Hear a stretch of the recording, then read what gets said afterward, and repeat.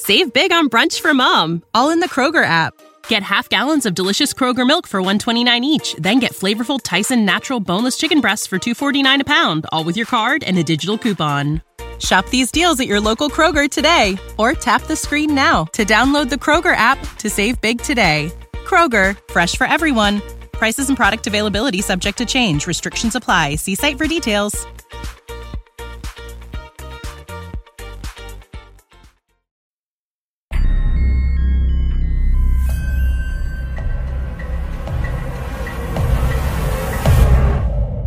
Stories Philippines Podcast.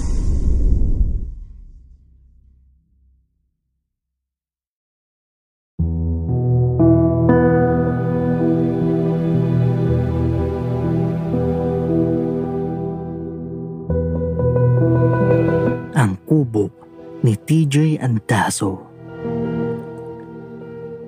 Nag-post si Romel sa group chat ng kanilang barkada ng larawan ng isang kubo.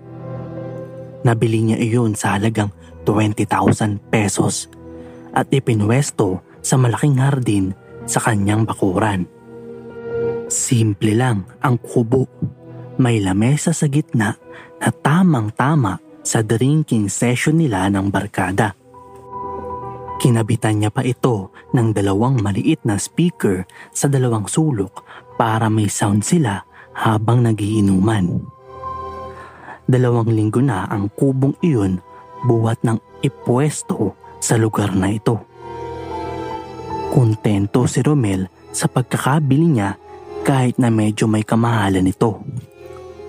Worth it, ika niya. Iyon na rin kasi ang naging opisina niya. Isa siyang graphic artist sa isang publishing company. And most of the time, sa bahay lang siya nagtatrabaho. Nang bilhin niya ang kubo, ito ang ginawa niyang opisina at hindi naman siya nagsisisi. Maginhawa sa kubo. Open kasi ito. At aaminin niya, very imaginative lately ang kanyang isip. Marahil naisip niya dahil na rin sa magandang atmosphere habang nagtatrabaho siya sa kubo. Ilang minuto pa lamang ang nakalilipas nang i-post niya ang litrato ng kubo ay nag-comment ang kanyang mga kaibigan. Binyagan na yan! Ayon kay Von. Game na, sa Sabado na. Comment ni Tony. Hanggang maaga. Siya namang sabi ni Inner. Nangiti siya habang nakatingin sa laptop. Natatawa siya sa mga comment ng mga kaibigan. Medyo matagal na rin namang hindi sila nagkikita ng mga ito. Mga 3 linggo na ring wala silang session. Ang lahat kasi ay busy na sa kanya-kanyang trabaho. Libre siya sa darating na Sabado. Pwede silang mag-session ng tropa. Sumagot siya. Set na sa Sabado. Ihintayin ko kayo. Paluto na ako kay misis ng pulutan. Sunod-sunod na thumbs up ang sagot ng kanyang mga kaibigan. All is set. Iinom sila sa kubo sa darating na Sabado. Excited siya. Miss na rin naman niya ang tropa. Medyo malayo kasi ang Pasig kung saan sila nagkabahay ng kanyang misis. Taga-Binangonan talaga sila. Lamang ay parehong nagkatrabaho sa Mandaluyong kaya doon sila kumuha ng bahay sa subdivision na iyon sa Pasig. Malapit lang kasi pareho sa kanya-kanyang trabaho. D-Day. Pagkatapos makapananghalian at makapagpahinga, diretso na sila sa kanilang pinakahihintay na drinking session.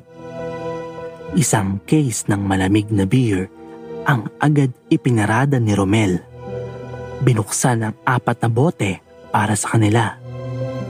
Sa lamesa ay nakaparada ang sizzling pusit, itik at nachos, mga paborito nilang pulutan.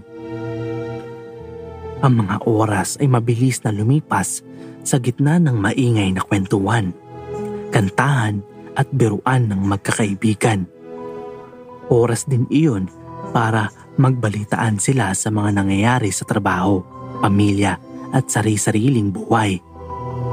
Sabihin pa, very close na talaga ang kanilang barkadahan kahit na hindi sila madalas na nagkikita-kita. Pero once na mangyari ang pagkikita-kita, tulad ngayon, sadyang espesyal na pagsasama-sama para sa kanilang apat. Pero ang inuman nila, hindi nasagaran tulad noong mga binata pa sila. Time to unwind at catch up na lang talaga ang kanilang mga session. Kaya nang medyo dumidilim na. Ano pare? Papakuha pa ba ako ng kalahati? Tanong ni Romel. Wag na, okay na to pare. Ewan ko tong dalawa. Sabi ni Yvonne. Okay na ako, magdadrive pa eh. Nagmuestra pa si Iner na nagdadrive habang hinihit-hit ang muling sindi ng subong sigarilyo. Okay na rin ako, next time, paring Romel. Sabi ni Tony. Inubos na lang nilang apat ang mga nalalabi pang alak. Ilang saglit pa ay nagpaalam na ang tatlo sa mag-asawang Romel at Beck. Ako na ang magliligpit ng mga ito. Tinutukoy ni Romel ang mga kalat sa kubo at pinag-inuman nila. Kaya mo pa? Tanong ni Beck. Oo naman, konti lang naman ininom namin. Okay, una na ako sa loob ah. Sige. Nagsimula siyang magligpit.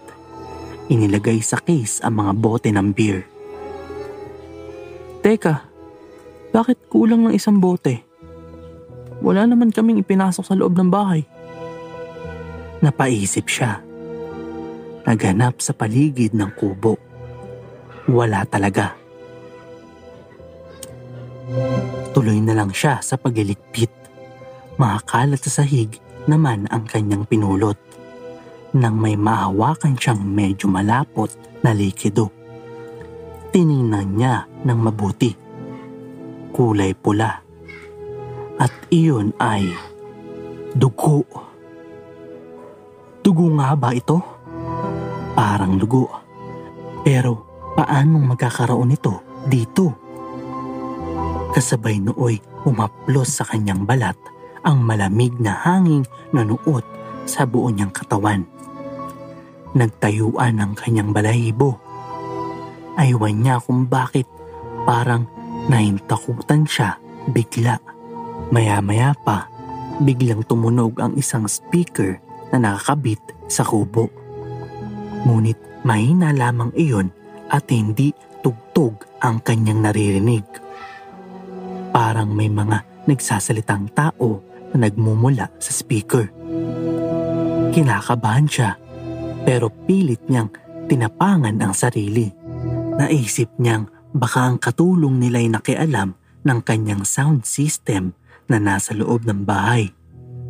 Nakyurious siya at inilapit ang ulo sa speaker upang pakinggan ang nanggagaling doong salita.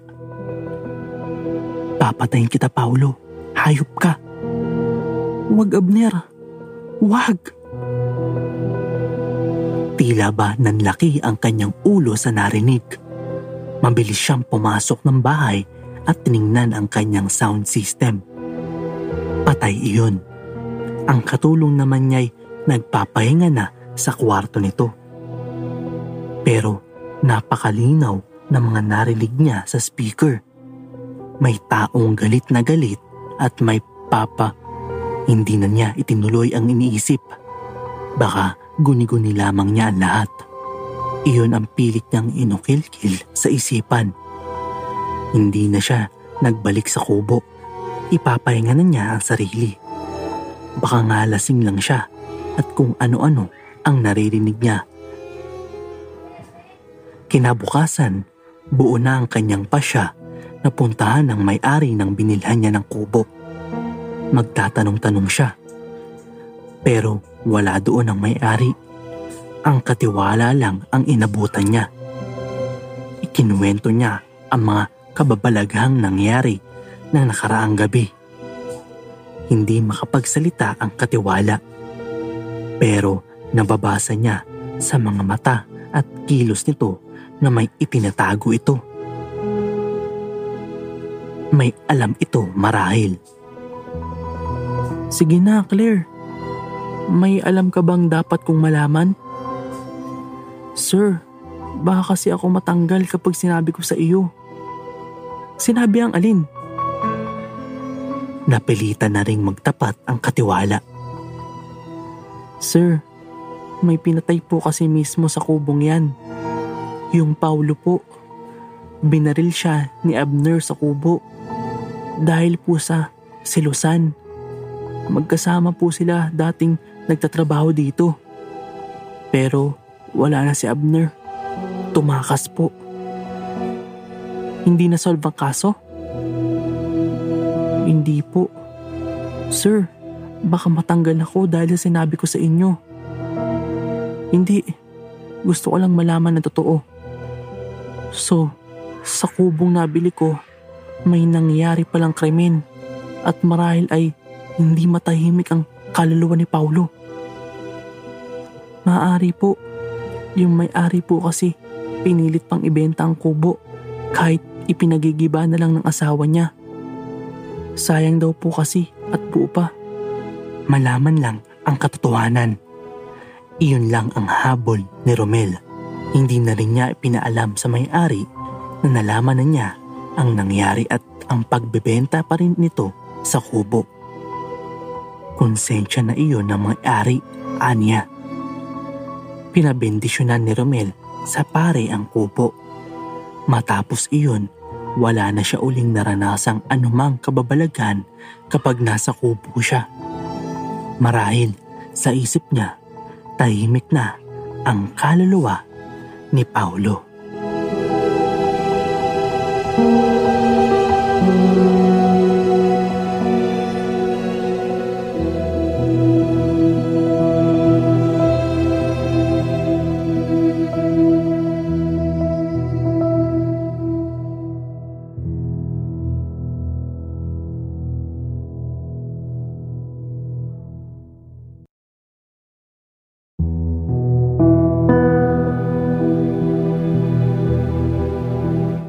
Hindi malaman ni Harold ang gagawin niya nang makita niyang itinaas ng estranghero ang kamay na may hawak na itak.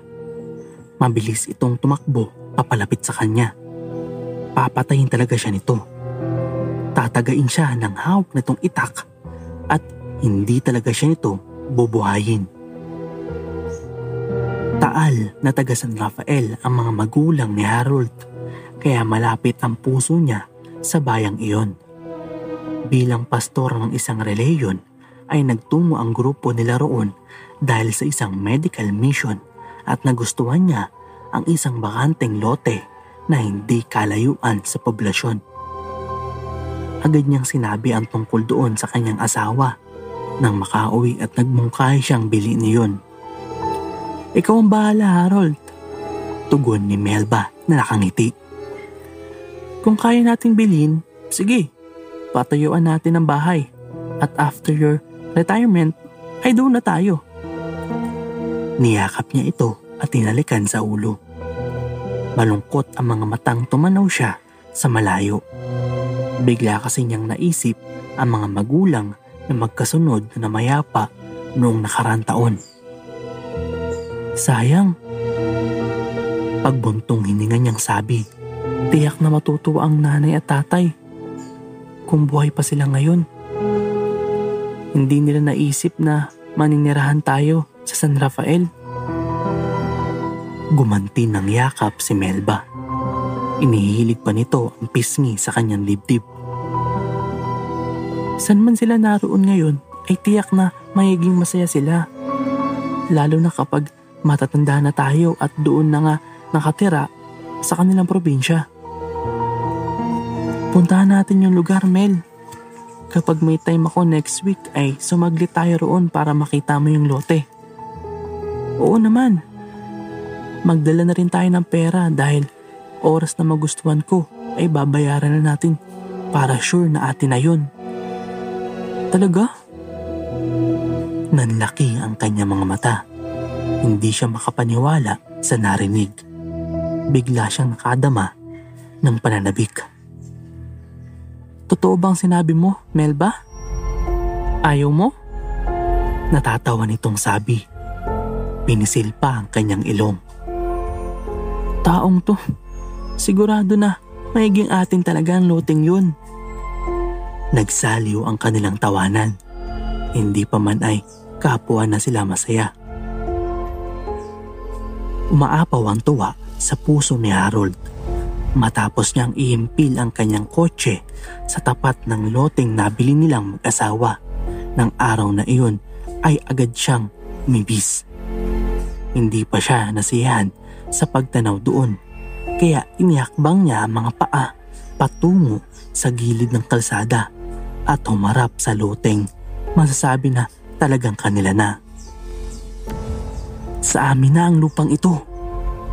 Alas niyang halos mapunit ang sulok ng mga labi sa luwang ng pagkakangiti.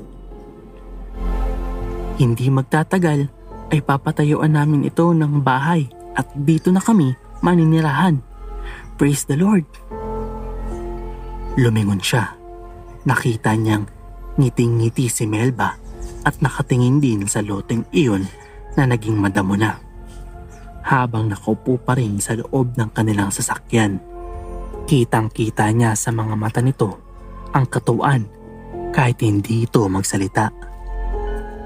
Higit pa siyang nagalak. Naisip niya ang dalawa nilang anak na kapag nanirahan sila sa lugar na ito ay nasa wastong edad na at tiyak na ma-appreciate rin ang ambience. Maaliwalas kasi roon at tahimik. Ngayon pa lang ay nararamdaman na niya na magiging mapayapa ang kanilang pamumuhay doon. Nang bawiin niya ang paningin kay Melba at muling inukol sa lote ay nanlaki ang kanyang mga mata. Bigla ang pagsikdo ng kanyang dibdib dahil sa pinakadulo ng lupa ay nakita niya ang isang tila galit na lalaking nanlilisik ang mga mata habang nakatitig sa kanya. Hindi hadlang ang mga damo roon para makita rin niya ang mahigpit nitong pagkakahawak sa isang nahingintab na itak. Napalunok siya. Ramdam niya ang pamumutla ng kanyang muka. Hindi niya maitanggi sa sarili na labis siyang natakot. Sino ba ang lalaking ito? Saan ba ito nagmula? At parang kabuting gubat na bigla na lamang lumitaw. Sa kanya ba talaga ito nagagalit? Nanginginig ang kanyang buong katawan nang makita niyang itinaas nito ang kamay na may hawak na itak. Inihanda nito ang sarili sa pag-atake. Tila nag-aapoy ang mga mata nito sa pagkakatitig sa kanya. Nang sumigaw ito ng malakas ay lalo na siyang hindi nakakaibo at parang tuod lang siya sa kinatatayuan habang pinagmamasdan nito. Diyos ko po! Bulalas niya nang mabilis itong tumakbo papalapit sa kanya. Ibig na ibig niyang tumakbo upang iligtas ang sarili, subalit hindi niya magawa. Bukod sa naparilisa ang buo niyang katawan, ay tila ipinako pa ang kanyang mga paa. Tatay ko po! Habang papalapit ang estrangherong may hawak na itak, ay lalo niyang nakikita ang galit na galit nitong itsura. Papatayin talaga siya nito. Tatagain siya ng hawak nitong itak na bukod sa halatang matalim ay pagkahaba-haba pa. Siguradong mamamatay siya kapag nakalapit na ito at hinataw siya. Hindi siya nito titirahan ng buhay at matapos siya nitong pagtatagain ay puputol-putol ang kanyang katawan. Wag! Sigaw niya nang makalapit na ang lalaki. Naitaas niya ang 2 kamay bilang pananggalang. Batid niyang walang silbi iyon sa hawak nitong itak, subalit sa pagkakataong iyon ay ito lang ang kanyang paraan. Wag! Mariin niyang ipinikit ang mga mata at hinintay na lang ang mahapding paglagos ng talim ng itak sa kanyang katawan. Napaigik siya nang maramdaman niyang tila bumunggo sa katawan niya ang katawan nito. Nawalan siya ng panimbang at bumagsak sa lupa. Narinig niya ang malakas na sigaw ni Melba, kaya napadilat siya. Dahil nakailata siya sa lupa, ay nakita niya ang maliwanag na kalangitan. Agad na namaypay ang mga luha sa gilid ng kanyang mga mata dahil sumiksik sa utak niya na patay na siya at lumilipad na sa kalawakan. Harold! Melba! Anas niya nang marinig ang tinig ng may iyak na asawa. Nanatili siyang nakahiga at naglumikot ang mga mata. Melba! Asawa ko! Nasaan ka? Nakarinig siya ng mga papalapit na yabag. Dakay nakita niya ang mukha nito na nakatunghay sa kanya. Lumunok siya nang umupo ito sa tabi niya at niyakap siya. Ngayon niya naunawaan na hindi pa siya patay. Nang bigla niyang maalala ang rason kung bakit siya nabuwal, ay dali-dali siyang bumangon. Yanig ang pagkatao na inilingan niya ang paningin upang hanapin ang estrangherong may dalang itak kanina. Harold! Tawag ni Melba sa kanyang atensyon. Ano bang nangyari sa'yo? Melba! Niyakap siya nitong muli. Umagulgul na ito. Ang akala ko'y namatay ka. Akala ko'y bumagsak ka dahil inatake ka sa puso. Sa sobrang tuwa dahil nabili na natin itong lupang gusto mo. Ang lalaki. Anas niyang muling hinanap ng mga mata ang lalaking may dalang itak. Nakita mo ba kung saan pumunta ang lalaking may itak, Melba? Sinugod niya ako. At ang buong pag-asa ko'y pinagtatagahan niya ako. Namunot ang noo nito. Pinalis ang mga luha. Bumalatay sa muka ang pagtataka. Wala naman ako nakitang lalaki, Harold. Sabi nitong sinapo ang dibdib. Ngayon ay takot ang mababasa niya sa mukha nito habang lumilinga sa paligid. Tayo lang ang tao rito. Kaya ako bumagsak ay dahil sinugod niya ako. Pumikit ako dahil ayokong makitang tatagiin niya ako. Pero naramdaman kong bumunggo siya sa akin at ako'y bumagsak. Sunod-sunod ang pag-iling ni Melba. Wala talaga akong nakitang ibang tao rito. Walang lalaking may hawak na itak, Harold. Harold, kitang-kita ko na bumagsak ka pero walang bumunggo sa'yo o umatake. Parang ibig sumabog ng ulo niya dahil sa narinig na iyon. Para masagot ang mga katanungan ng mag-asawang Harold at Melba ay minabuti nilang bumalik sa matandang lalaking may-ari ng lupang kanilang binili. Sigurado sila na may alam ito at masasagot ang hiwagang nangyayari sa kanya kanina. Si Nicanor, ani ni Lolo Dolfo matapos marinig ang kanyang kwento. Inatake ka ng multo ni Nicanor, Harold. Multo ho? Duweto nilang mag-asawa na kapwa ng lalaki ang mga mata. Binata pa si Nicanor noong magpakamatay sa lupa kong iyon. Sinaksak niya ang sarili sa pamamagitan ng kanyang itak. Nasaksihan iyon ng isang tao lang, si Lilian. Lilian ho? Aniyang napapalunok. Oo, ang iyong ina. My God! Bulalas ni Melba na sapuan dibdib. Tumingin ito sa kanya. Harold, walang nabanggit ang inay tungkol sa bagay na yan.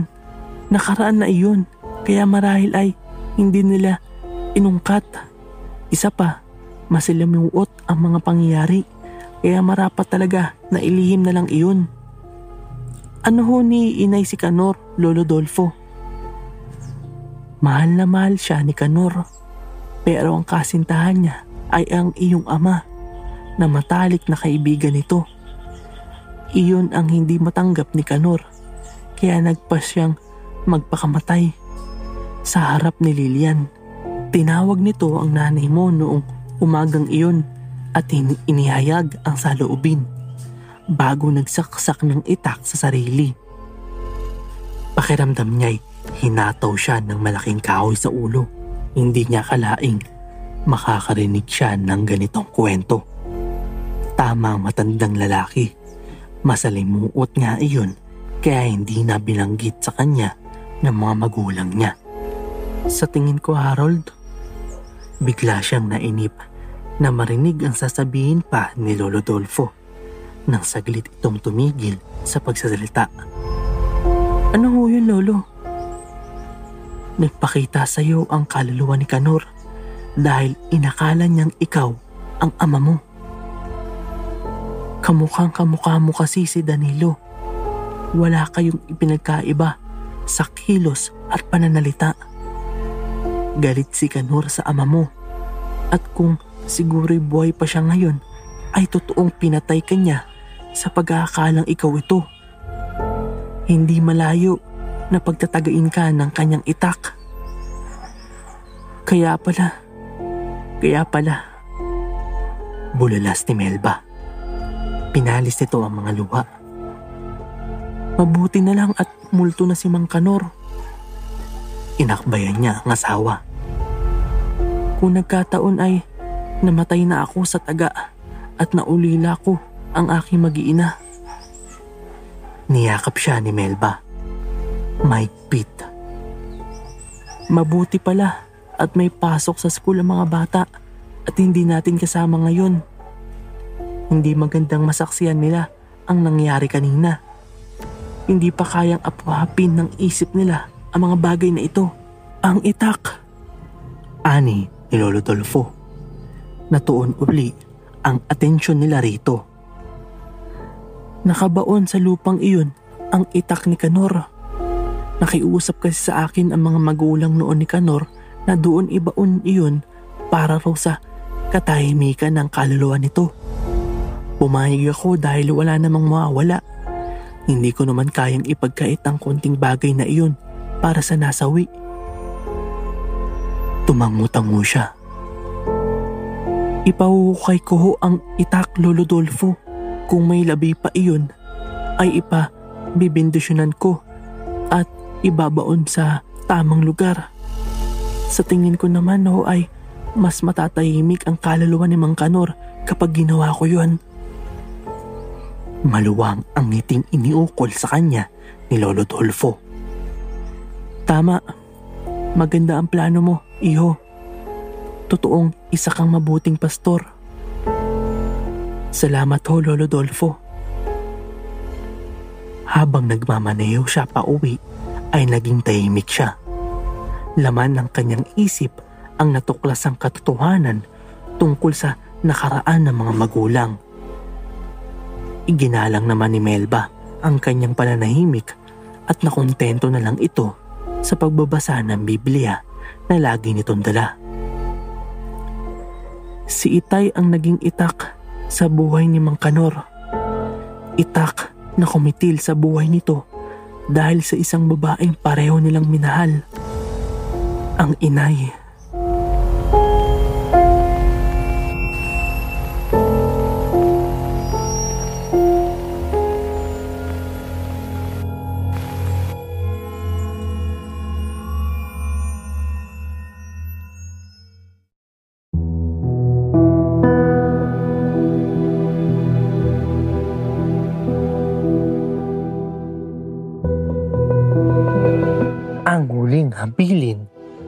Honor Monsato. Dali-daling itinuloy ni Megan ang pagbubukas ng ilaw, subalit nang magliwanag ay higit pa siyang nasindak. Nakatayo sa gitna ng kwarto niya ang kanyang ate Icy, habang sa paanan nito ay nakakalat ang mga pocketbook na kinuha niya sa lalagyan nito. Napailing si Megan habang pinagmamasdan ng koleksyon ng namayapa niyang hipag na inihatid na nila kahapon sa huling hantungan. Iyon ang mga souvenir mula sa iba't ibang okasyon na dinaluhan nito. May mga maliliit na figurines, iba't ibang sombrero at kung ano-ano pang bagay na karamihan ay kulay berde. Maayos na nakalagay ang mga iyon sa estante na ipinasadya pa nito. Sa pagkakaalam niya, ang pinakapaborito nito ay ang mga aklat na ang pinakamarami ay English at Tagalog romance novel na isinulat ng iba't ibang author. Bale ba'y may isa pang bookshelf na collection naman ito ng pocketbook na akda ng paborito nitong manunulat. Bilib din ako rin kay Ate Icy mo, Megan. Ng kaibigan niyang si Arlene habang sa estante na kinalalagyan ng mga sombrero nakatingin. Tumuro ito sa isang sombrero. Masyado siyang masinop.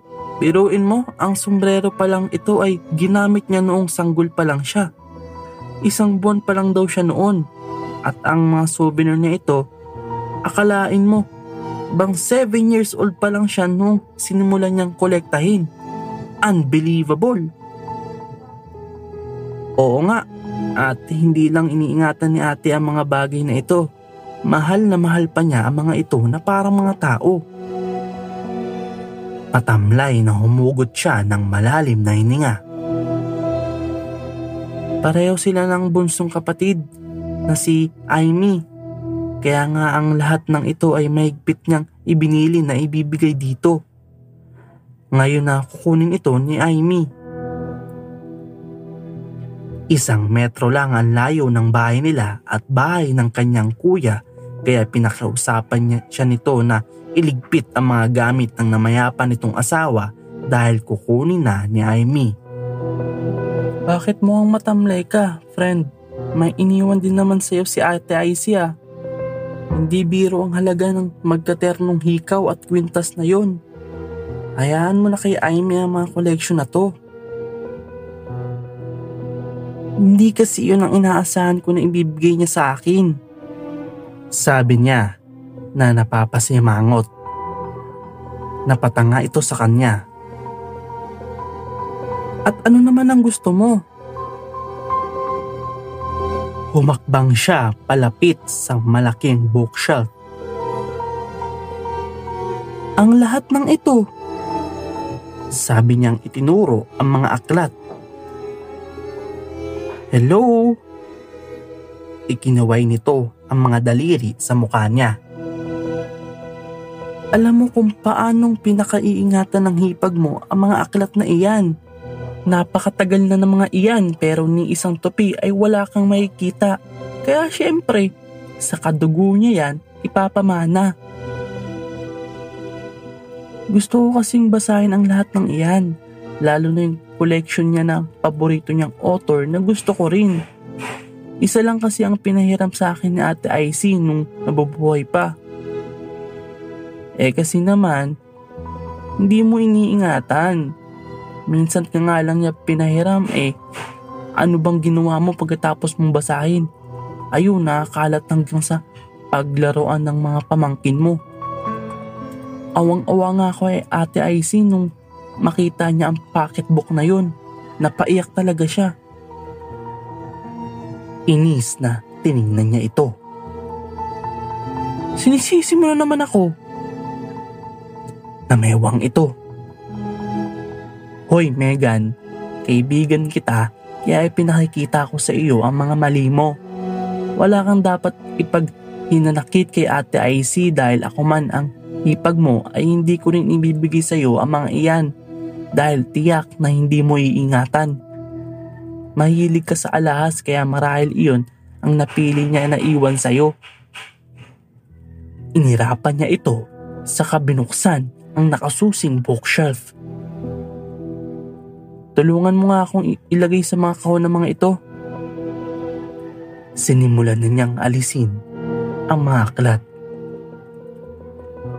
Ang lahat ng laman ng mga cabinet na ito ay kukunin ni Amy mamayang hapon. At hindi po pwedeng buhatin ang mga cabinet na iyan ng may laman. Sige, kaya nga narito ako ngayon para tumulong sa'yo. Oh my God! Aniyang nanlaki ang mga mata habang hawak ang isang makapal na pocketbook. This is it! Ito yun, friend! At last! Maluwag ang kanyang ngiti na kinuha ang 3 makakapal na pocketbook na nasa tabi nito kanina. Akda iyon ng paborito niyang manunulat na nagkataong paborito rin ni IC. Series iyon at halos lahat ng kaklase niya at kaibigan na mahilig sa mga romance novel ay nabasa na. At katatapos lang ng teleserye nito sa isang sikat na television network. Anong iniisip mong gawin dyan, Megan? Sita ni Arlene. I will make it mine, friend. Don't worry. Iingatan ko to. Promise. Hindi na mahalata ni Amy kung kukunin ko ito, di ba? 4 lang naman ito. Nanlaki ang mga mata nito. Mag-isip ka nga, Megan. Hindi ka ba nangingilabot? Iyan ang huling habilin ng ate mo kay Amy at narinig mo kung paano niya ibinilin ito. At saka, ikaw na rin ang nagsabi sa akin na sinabi sa iyo ng ate mo na mumultuhin niya ang bunsong kapatid kapag hindi iningatan ang lahat ng ito. Pumunghalit siya ng tawa. Biro lang ni ate yon. At para bang makakabalik dito sa Earth ang patay. Ang patay ay mananatiling patay. Megan, igalang mo naman ang bili ng hipag mo. Patay na nga yung taway, nilalamangan mo pa. Hindi pa nilamang ito. Gustong gusto ko lang talagang mabasa ito eh. Kapag hindi mo binalik yan, aalis na ako. Di na kita tutulungan. I don't care. Mabilis na wika niya. Kaya ko namang mag-isa dito. Pagkasabi niyon ay natigilan siya dahil sa malamig na hangin na kanyang naramdaman. Iniikot niya ang paningin sa kabuuan ng silid na iyon. Wala namang hangin. Nang mapatingin naman siya sa kaibigan ay tila takot na yakap nito ang sarili.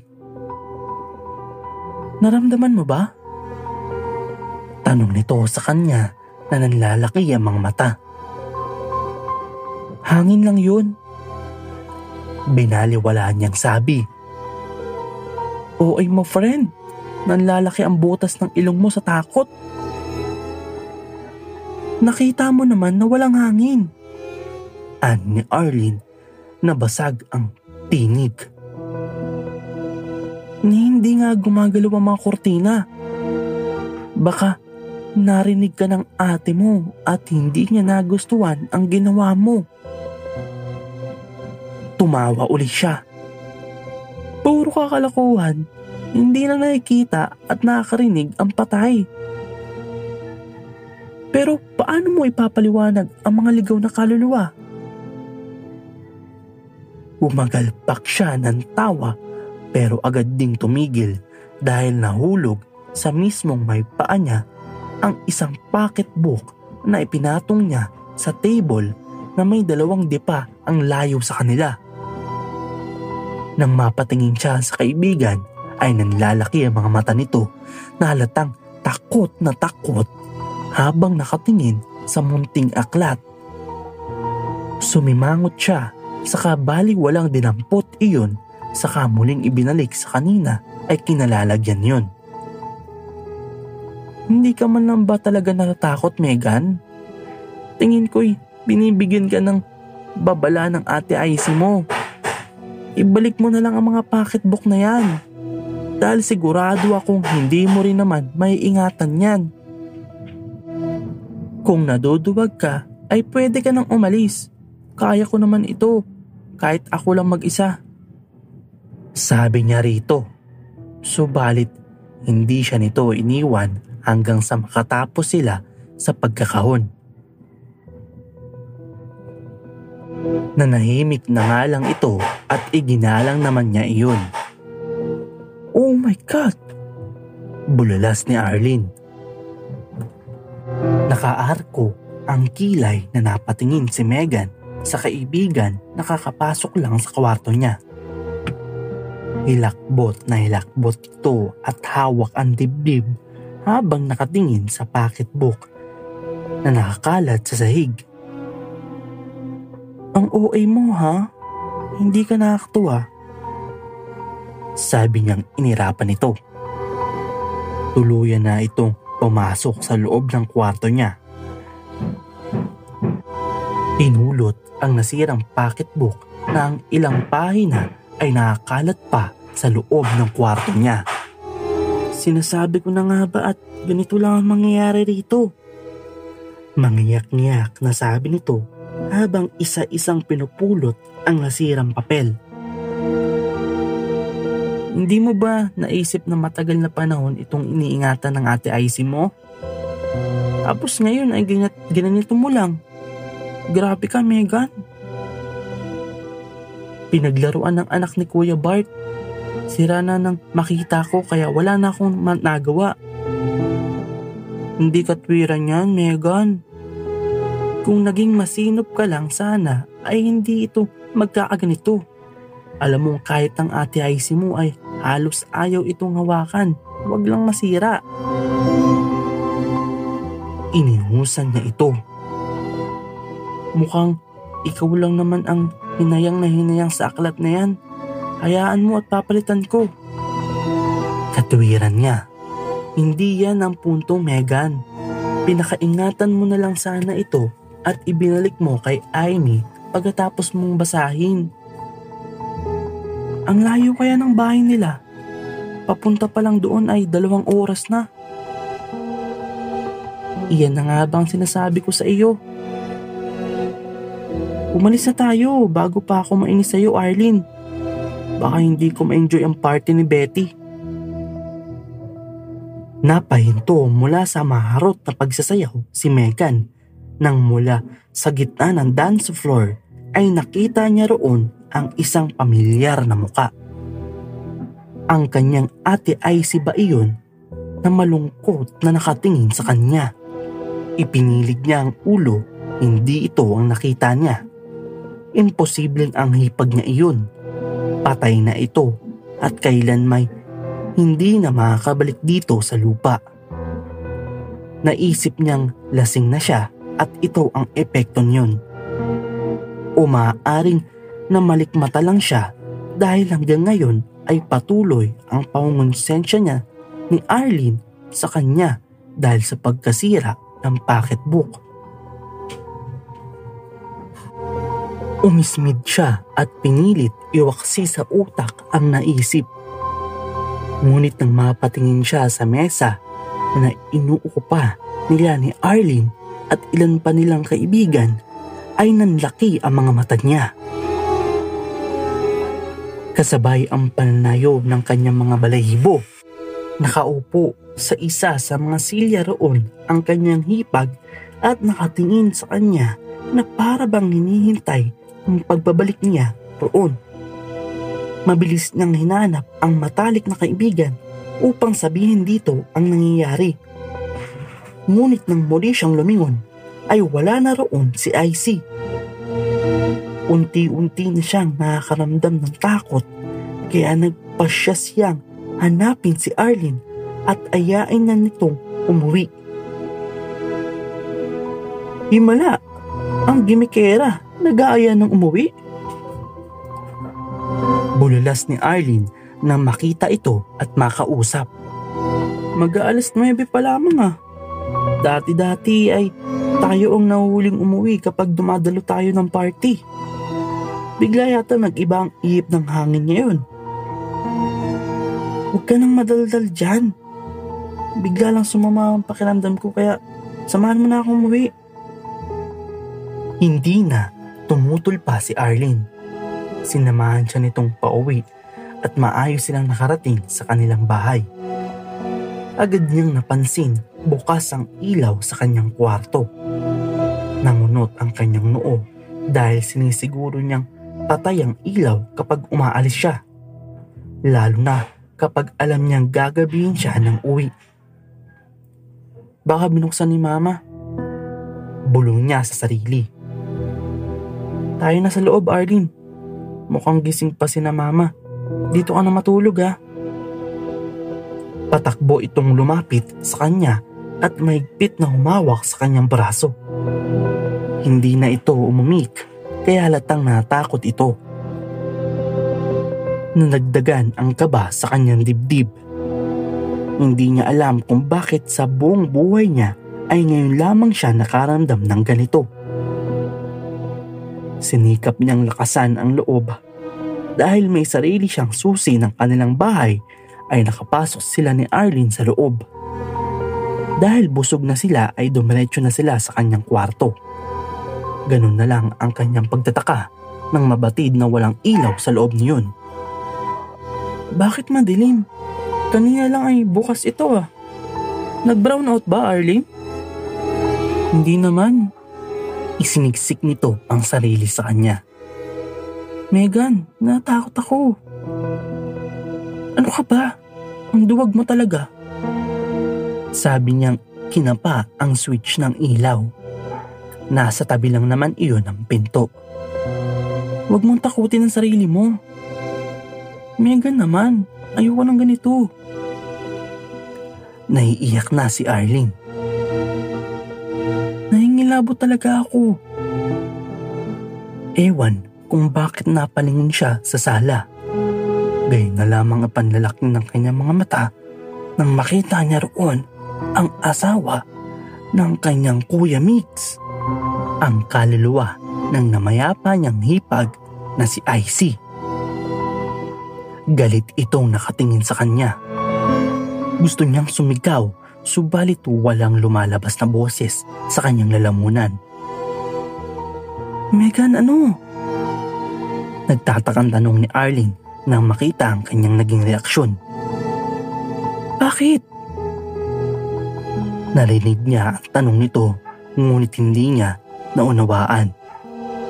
Dali-dali niyang itinuloy ang pagbubukas ng ilaw, subalit nang magliwanag ay higit pa siyang nasindak. Nakatayo sa gitna ng kwarto niya ang kanyang ate Icy habang sa paanan nito ay nakakalat ang mga pocketbook na kinuha niya sa lalagyan nito.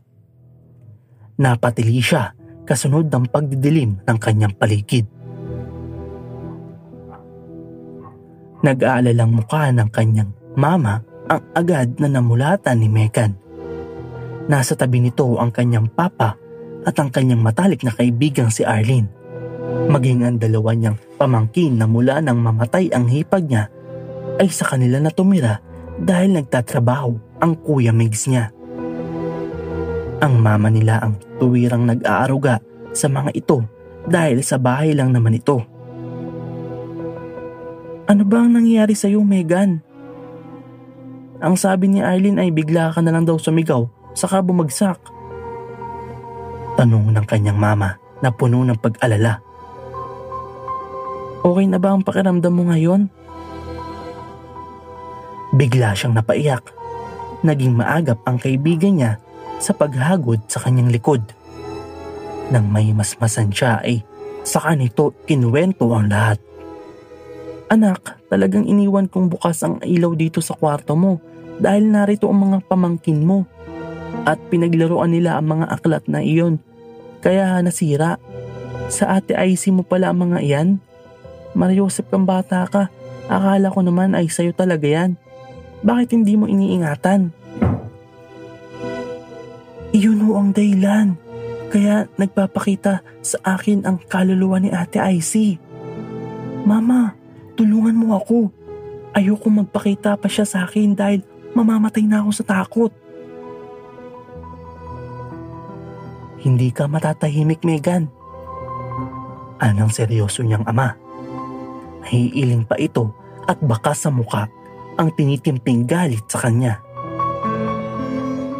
Hindi ako naniniwala sa multo, pero mas makakabubuting ibigay mo na kay Aimee ang mga pocketbook na yan.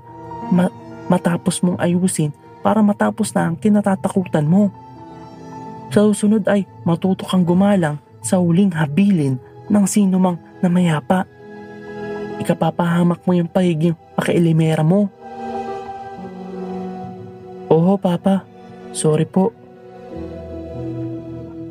Megan, dito mo na lang ang dalawa mong pamangkin. Ni Arlene. Ayoko, tayo lang dalawa ang matulog ngayon dito sa kwarto mo. Oo, sige. Pero wag ka nang matakot dahil gagawin ko talaga ang sinabi ko kanina. Kaya sure na hindi na ako dadalawin ni Ate Icy. Bukas na bukas din ay aayusin ko ang mga pocketbook niya at ibibigay sa kanyang kapatid. Hihingi rin ako ng sorry kay Aimee dahil sa pahingialam ko sa collections ng ate niya. Tama yan, anak.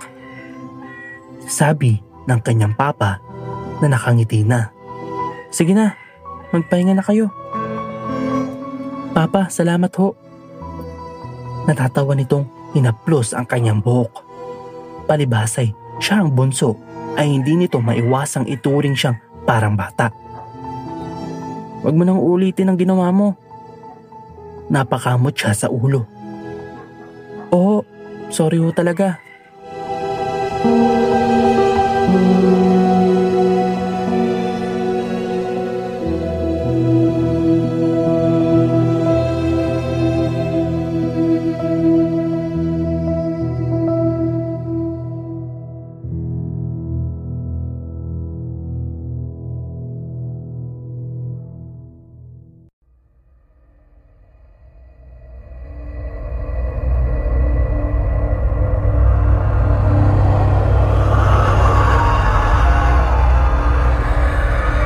Guho ni Geraldine Monson. Matalik na magkaibigan sina Antoinette at Alma. Kung tawagin pa nga nila ang sarili nila ay AA dahil sa parehong nagsisimula ang mga pangalan nila sa letter A. Since grade school ay magkaklase na sila at madalas ay magkasama rin sila maging sa mga bakasyon. Antoinette, sigurado ka ba pinayagan ka ni tita na sumama sa amin sa probinsya? Tanong ni Alma na ang tinutukoy na tita ay ang mama ni Antoinette. Oo naman, alam mo naman tiwala si mama kapag ikaw at ang family mo ang kasama ko. Kung sa bagay, last year ay pinayagan din naman ako ni mama na sumama sa inyo sa Quezon. Nakangiti pang pag-alala ni Alma. Ang saya nga natin nun, di ba? Segunda ni Antoinette sa pag-alala ni Alma.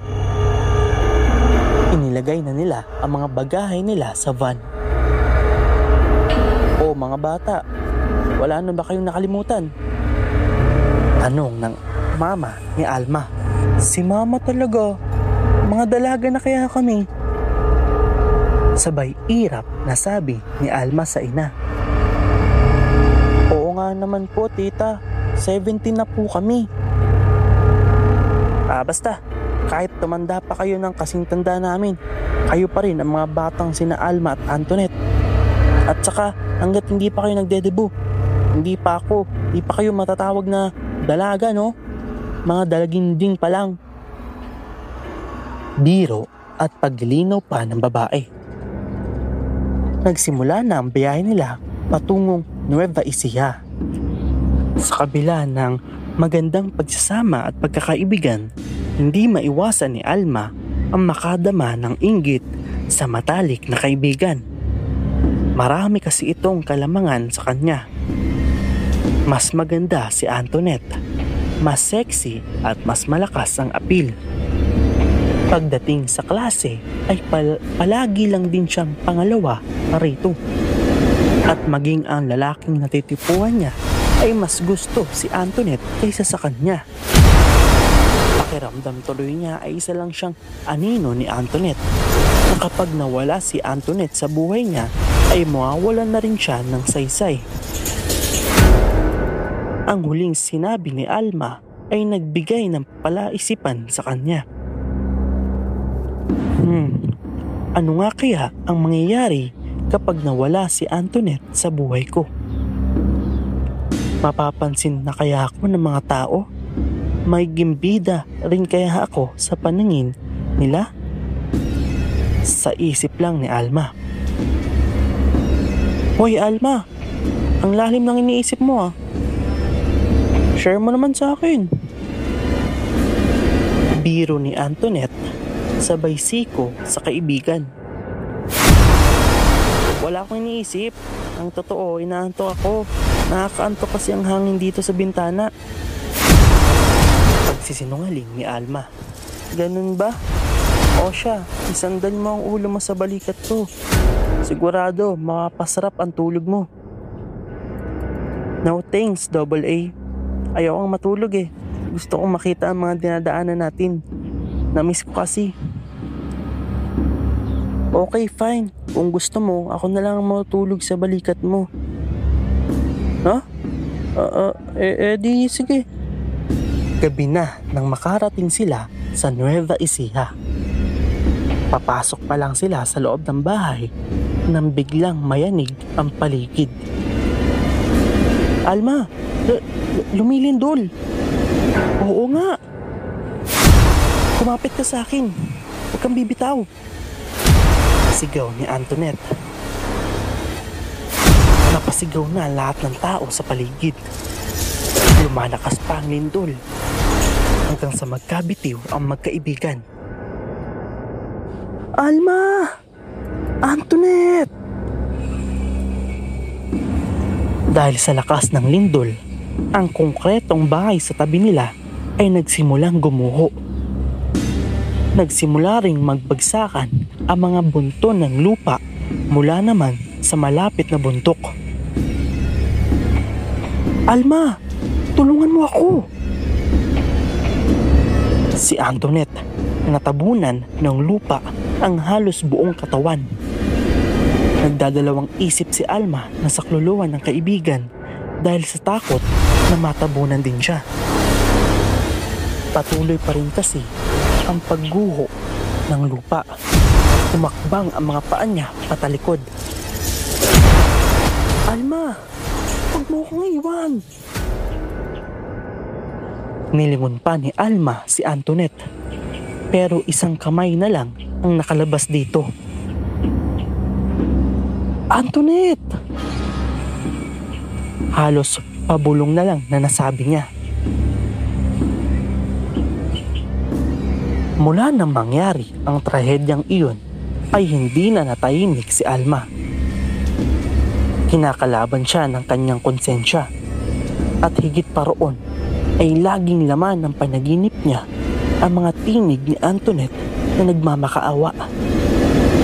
Kahit gising na siya ay tila lagi siyang namamalikmata at nakikita niya ang kamay ni Antoinette na huli niyang nakita bago ito tuluyang natabunan ng lupa.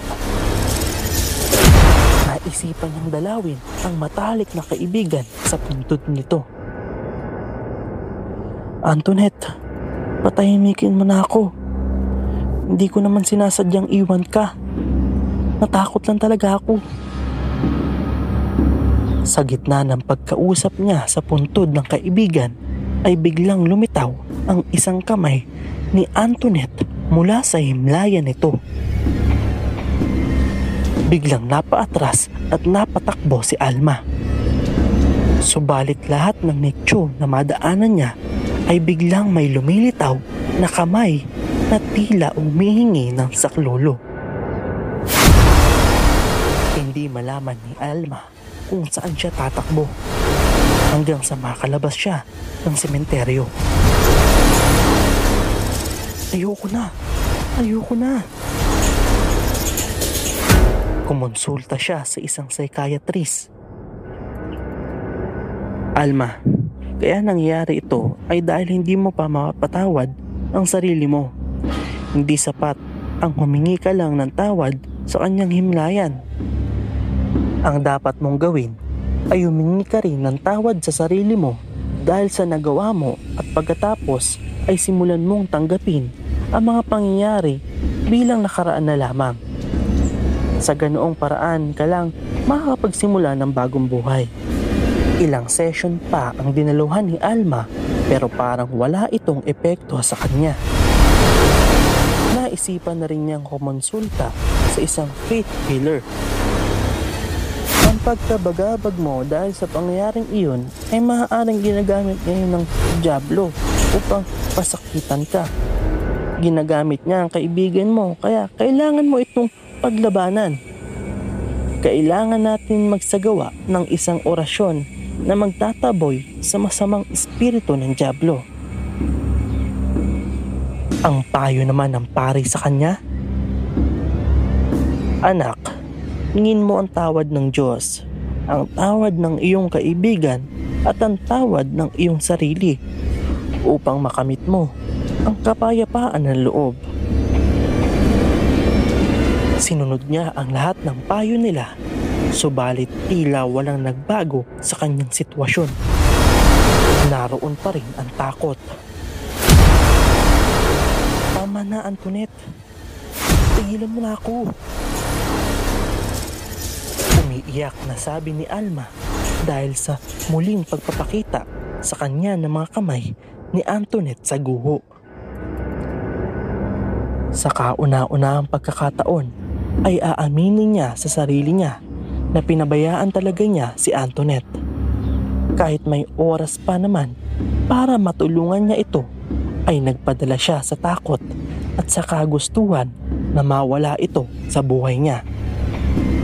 Hindi man lang niya naisip ang magandang pinagsamahan nila, ang pag-aalaga sa kanya nito, ang pagtuturing sa kanya nito na parang isang tunay na kapatid. Habang nakatayo sa harap ng gusaling pinapasokan nila ni Antoinette bilang magkaibigan, ay tila wala sa sarili si Alma. Hindi niya alam kung ilang oras na siyang nakatitig sa gusali at inaalala ang mga pinagdaanan nila. Nang biglang yumanig ang paligid, muli ay isang lindol ang nakatakdang manalanta. Pero hindi natinag si Alma sa kinatatayuan. Nanatili lang siya roon kahit pa nagkakagulo na ang mga tao sa paligid niya. Hanggang sa unti-unti lang gumuho ang gusali sa harapan niya. Tulad ng pagguho ng pagkakaibigan nila ni Antoinette, gumuguho na rin ang pag-asa ni Alma na makalaya pa sa kanyang mga pangamba. Mula sa guho ay lumitaw ang mga kamay ni Antoinette na nagpapasaklolo. Antoinette? Nagsimulang kumakbang palapit si Alma. Antoinette, nandiyan na ako. Ililigtas kita. Miss, bumalik ka rito. Sigaw ng isang ali na nakakita kay Alma. Pero hindi siya pinakikinggan ni Alma at sa halip ay humakbang pa ito palapit sa inaakalang si Antoinette. Antoinette, ito na ako. Hindi kita iiwan. Isang malaking tipak ng bloke ang bumagsak sa ulo ni Alma na nagpatumba sa kanya at naging dahilan para matabunan siya ng mas marami pang bloke mula sa gusali. Antoinette, ito na ako. Pagkakasama na tayo. Nanghihinang sabi ng dalaga. Isang kamay ang umaabot sa kamay niya. Alma, salamat at binalikan mo ako. Sabi ko na nga ba, hindi mo ako matitiis. Si Antoinette sa halusinasyon ni Alma. Tayo na, Alma. Ligtas na tayo. Humawak si Alma ng mahigpit sa kamay ni Antoinette at ganun din ito sa kanya. Sabay silang tumayo at naglakad palayo sa guho.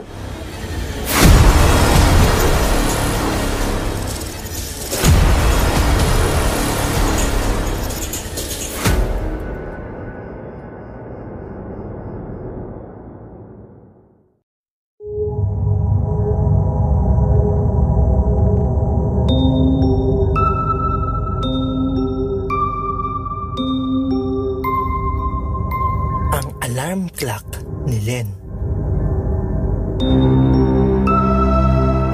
Nanginig ang buong katawan ni Len. Nagliwanag na sa isip niya kung bakit kanina ay biglang naglaro ang kanyang ama sa loob ng kwarto niya. Kaluluwa na lang nito ang gumising sa kanya upang tuparin ang pangako nito. Taxi driver ang ama ni Len na si Mang Benito. Ngunit ngayon lang nangyari na alas 12 na ng hating gabi ay hindi pa ito umuuwi. Labis na silang nag-aalala ng kanyang inang si Aling Jovita, kaya kanina pa sila nagkakasalubungan sa paglakad pabalik sa kanilang salas.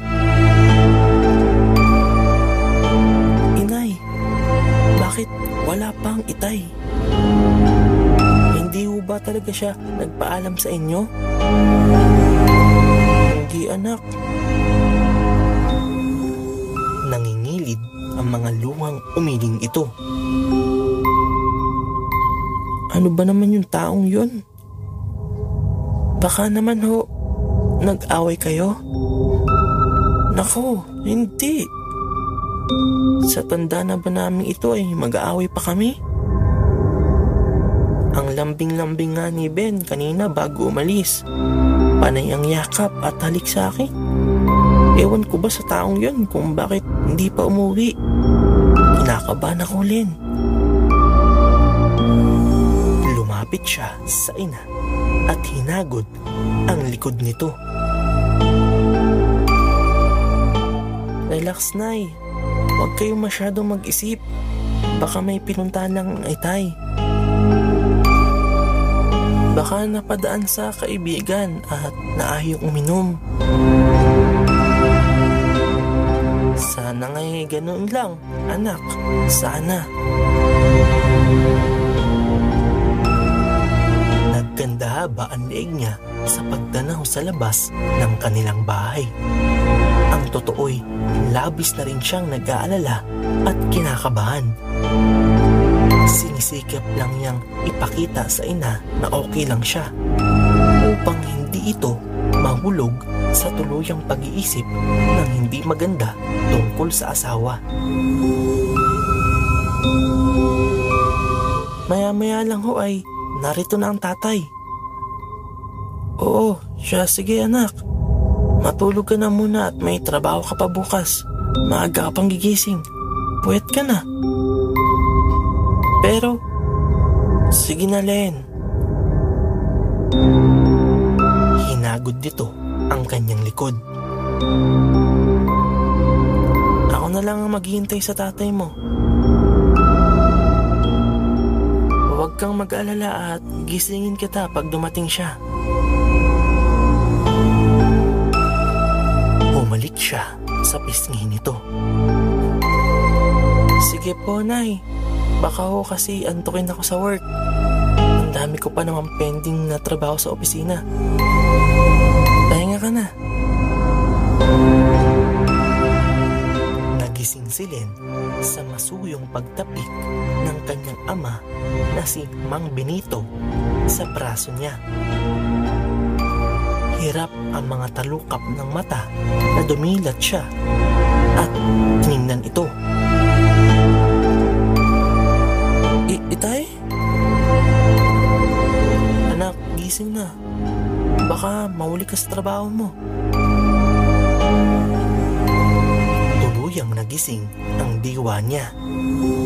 Ewan kung bakit bigla siyang kinilabutan.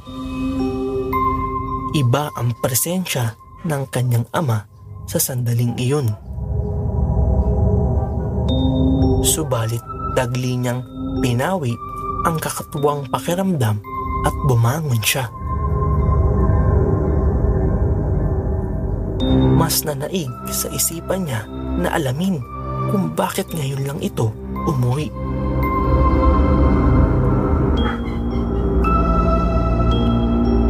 Dumating na ho pala kayo, sabi niyang sinuklay ng kamay ang buhok. Saan ho ba kayo galing? Labis kami nag-aalala ni nanay kagabi. Anong oras po kayo dumating at anong sabi ni nanay? Hindi ito umimik. Tatay? Agad na namuo ang mga luha nang makita ang matinding lungkot sa mga mata nito. Naisip agad niya na marahil ay inaway ito ng kanyang ina dahil sa hindi agad nito pag-uwi kagabi. Bakit po? Nag-away ba kayo ni nanay? Aalis na ako, anak. Ho? Saan kayo pupunta? Bigla itong tumayo. Agad na ipinihit ang katawan at inihakbang ang mga paa patungo sa nakapinig na pintuan ng kanyang kwarto. Tuluyang nalaglag ang mga luha niya dahil sa ginawa nitong yun. Naisip niyang matindi ang naging away nito at ng kanyang ina kaya naisip nitong umalis. Tatay, sandali! Sigaw niya habang bumababa sa kama. Bakit ba alis kayo? Hindi. Natigilan siya nang dagli itong nawala.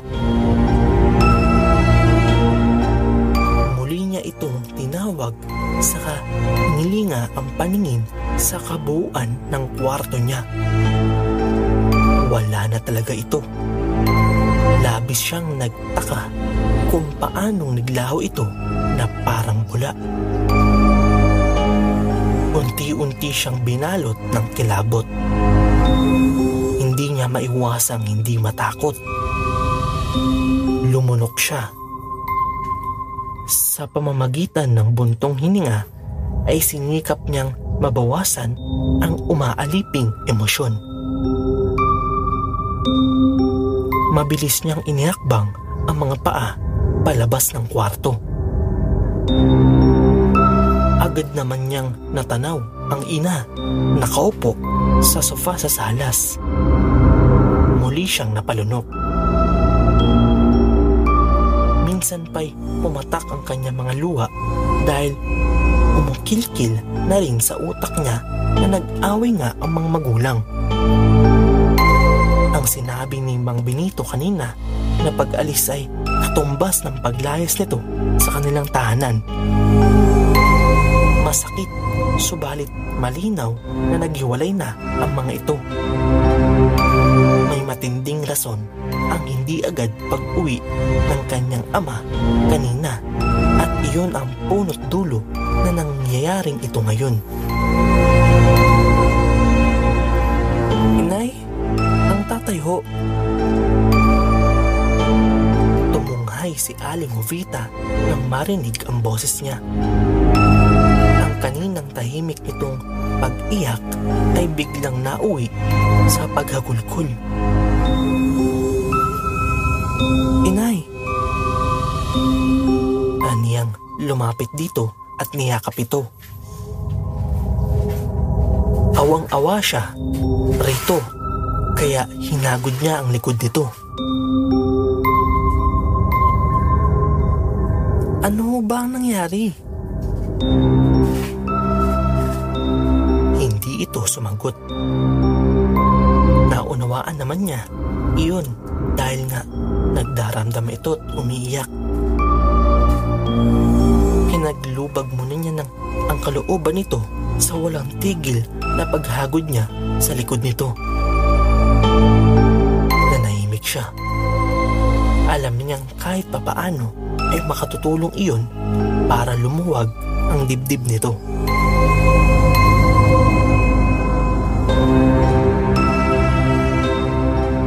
Len, ang tatay mo. Maya-maya ay sabi nito. Hinalas nito ang pagkakayakap niya at umupo muli sa sofa. Anak, ang tatay mo.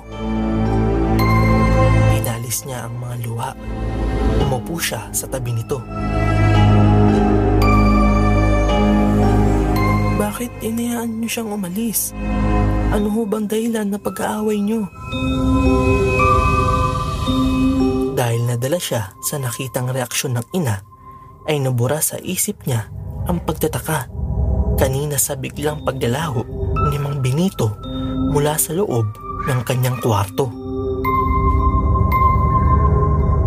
Inay, kung meron ho kayong hindi na pagkasunduan ay hindi na ho sana humantong pa sa pag-alis ni Itay. Dapat ay pinigilan niyo ang paglalayas niya. Nanlalaki ang luwaang mga mata ni Aling Jovita habang mamaang na nakatingin sa kanya. Halatang takang-taka ito at marahil ay hindi maunawaan ang narinig. Nang mapansin naman niya iyon, ay iniwanag niya ang lahat. Hindi ko pinalayas ang tatay mo, anak. Bakit ko naman gagawin yun? Mahal na mahal ko siya. Napalunok siya nang mabasag ang boses nito. Nagunahan na naman sa pagpatak ang mga luha nito. Naguguluhan na talaga siya. Nasapo niya ang noo at nagtanong. Ano ho ba talaga ang nangyari, Nay? Huwag kang mabibigla, Len. Anak, patay na ang itay mo. Daig pa niya ang pinagsakluban ng langit at lupa dahil sa narinig na iyon. Muntik na siyang mahulog sa kinauupuan. Namumutla na ipinaulit niya sa ina ang sinabi nito. Bumilis ang pintig ng kanyang puso, pati ang mga ugat sa kanyang sentido. Lalo na nang ulitin nito ang ipinahayag kanina. Imposible po. Bulalas niyang pigil ang pag-iyak. Paano mamatay ang itay? Gayong narito siya kanina. Inay, ginising ako ni tatay gaya ng ginagawa niya kapag alanganin na ang oras at tulog pa rin ako. Nanlaki ang mga mata ng kanyang ina. Lumunok ito at bumakas sa muka ang pagkatakot. Gayunman ay nakita niya sa ekspresyon nito na niniwala ito sa kanyang sinabi. Nang lumabas ka sa kwarto mo, anak, niyakap nito ang sarili at inilinga ang paningin. Kaalis lang ng lalaking inutusan ng operator nang ipinapasadang taxi ng tatay mo.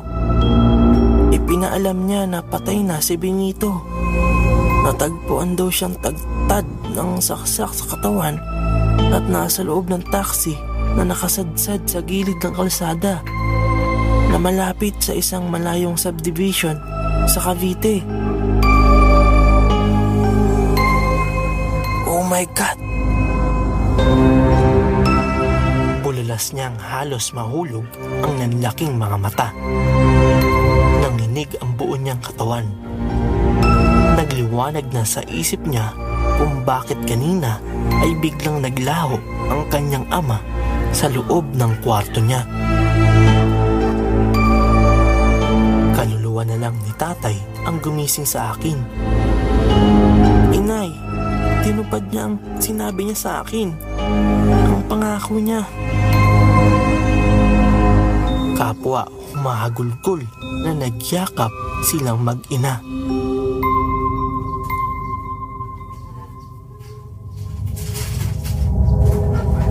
Kahit matagal nang patay si Mang Benito, ay patuloy nitong ginagawa ang binitawang salita sa anak na si Len, na noong una ay nagatid sa dalaga ng takot, ngunit nang lumaon ay kinasanayan na rin niya. Ano pat buong buo nasa paniniwala niya na mahal talaga siya nito, kaya magpahanggang ngayon ay tinutupad ang pangako sa kanya noong nabubuhay pa. Paano ba niya malilimutan ang sandaling iyon? Hindi niya iyon pinagsasawaang balik-balikan sa kanyang alaala. Anak, gising na. Nakangiting sabi ng kanyang ama habang tinatapik ang kanyang braso. Baka mahuli ka sa trabaho mo. Hindi mo na naman pinansin ang alarm clock mo. Napatawa siya sa sinabing iyon ng ama. Tuluyan nang nagising ang diwa niya. Tumihaya siya ng higa at natatawang tumingin dito.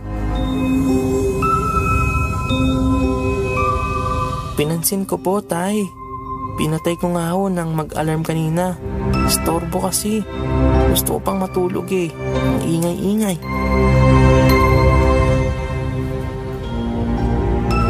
Tumawa rin ito. Iyon nga ang papel niya sa buhay mo. Mag-ingay para magising ka at hindi mahuli sa trabaho mo. Ang sarap kasing matulog, tay. Bumangon siya. Sinuklay niya ng kamay ang kanyang buhok. Bakit kasi kailangan pa magtrabaho ng tao? Sana matulog na lang tayo ng matulog. Dahil nag-iisa siyang anak, ay mahal na mahal siya ng mga magulang. Lalo na nga ng kanyang ama. Kaya nga kahit 21 anyos na siya, ay may pagkakataong bata pa rin kung ituring siya ng mga ito. Pwede namang matulog ka na lang maghapon, ani ni Mang Benito habang hinahaplos ang kanyang buhok. Ikaw ang baby namin ng nanay mo, kaya pwede ka namang buhayin namin hanggat malakas kami ng nanay mo. Masuyo siyang yumakap dito. Malambing na inihilig niya ang pisngi sa dibdib nito. Ayaw ko naman pong maging inutil. Saka, mas gusto ko na kayo ni nanay ang pagsilbihan ko. Kayo ang aalagaan ko habang buhay. Talaga? Salamat, anak. Tay, aniyang tiningala ito. Ako ang dapat magpasalamat. Sa pagiging alarm clock nyo sa buhay ko. Bumungis-ngis siya. Salamat po sa walang sawang paggising sa akin kapag binabaliwala ko ang ingay ng aking alarm clock. Dahil sa iyo ay hindi ako nahuhuli sa work. Tumawa ito ng mahina. Hindi ako ako magsasawa sa ginagawa kong iyon, anak. Ako ang magiging alarm clock mo. Magpakailanman. Pangako, anak. Hanggat kailangan mo ako bilang tagagising, ay gigisingin kita. Promise? Talaga? Anak, tandaan mo, hindi ako mawawala sa buhay mo. Mahal na mahal kita, Len. Talaga po? Oo naman. Ikaw yata ang unika iha namin ng nanay mo. Akalain ba naming darating ka pa sa buhay namin? Menopause baby ka, ah. Kaya naman laking kaligayahan ang hatid mo sa amin nang ipanganak ka. Hindi ko na rin inaasahan na magiging tatay pa ako. Tapos ang bait-bait mo pa. Wala kang problemang ibinigay sa amin kundi karangalan. Proud na proud kami ng nanay mo sa'yo. Pumatak ang mga luha niya, bunga ng labis na katuwaan dahil sa narinig. Naging mabuting magulang po kasi kayo ng nanay sa akin. The best po kayo, kaya sinuklian ko lang ng maganda ang lahat ng ginawa nyo. At patuloy na gagawin para sa akin. Salamat, anak. Salamat. Magpakailanman, si Mang Benito ang magiging alarm clock niya habang siya ay nabubuhay.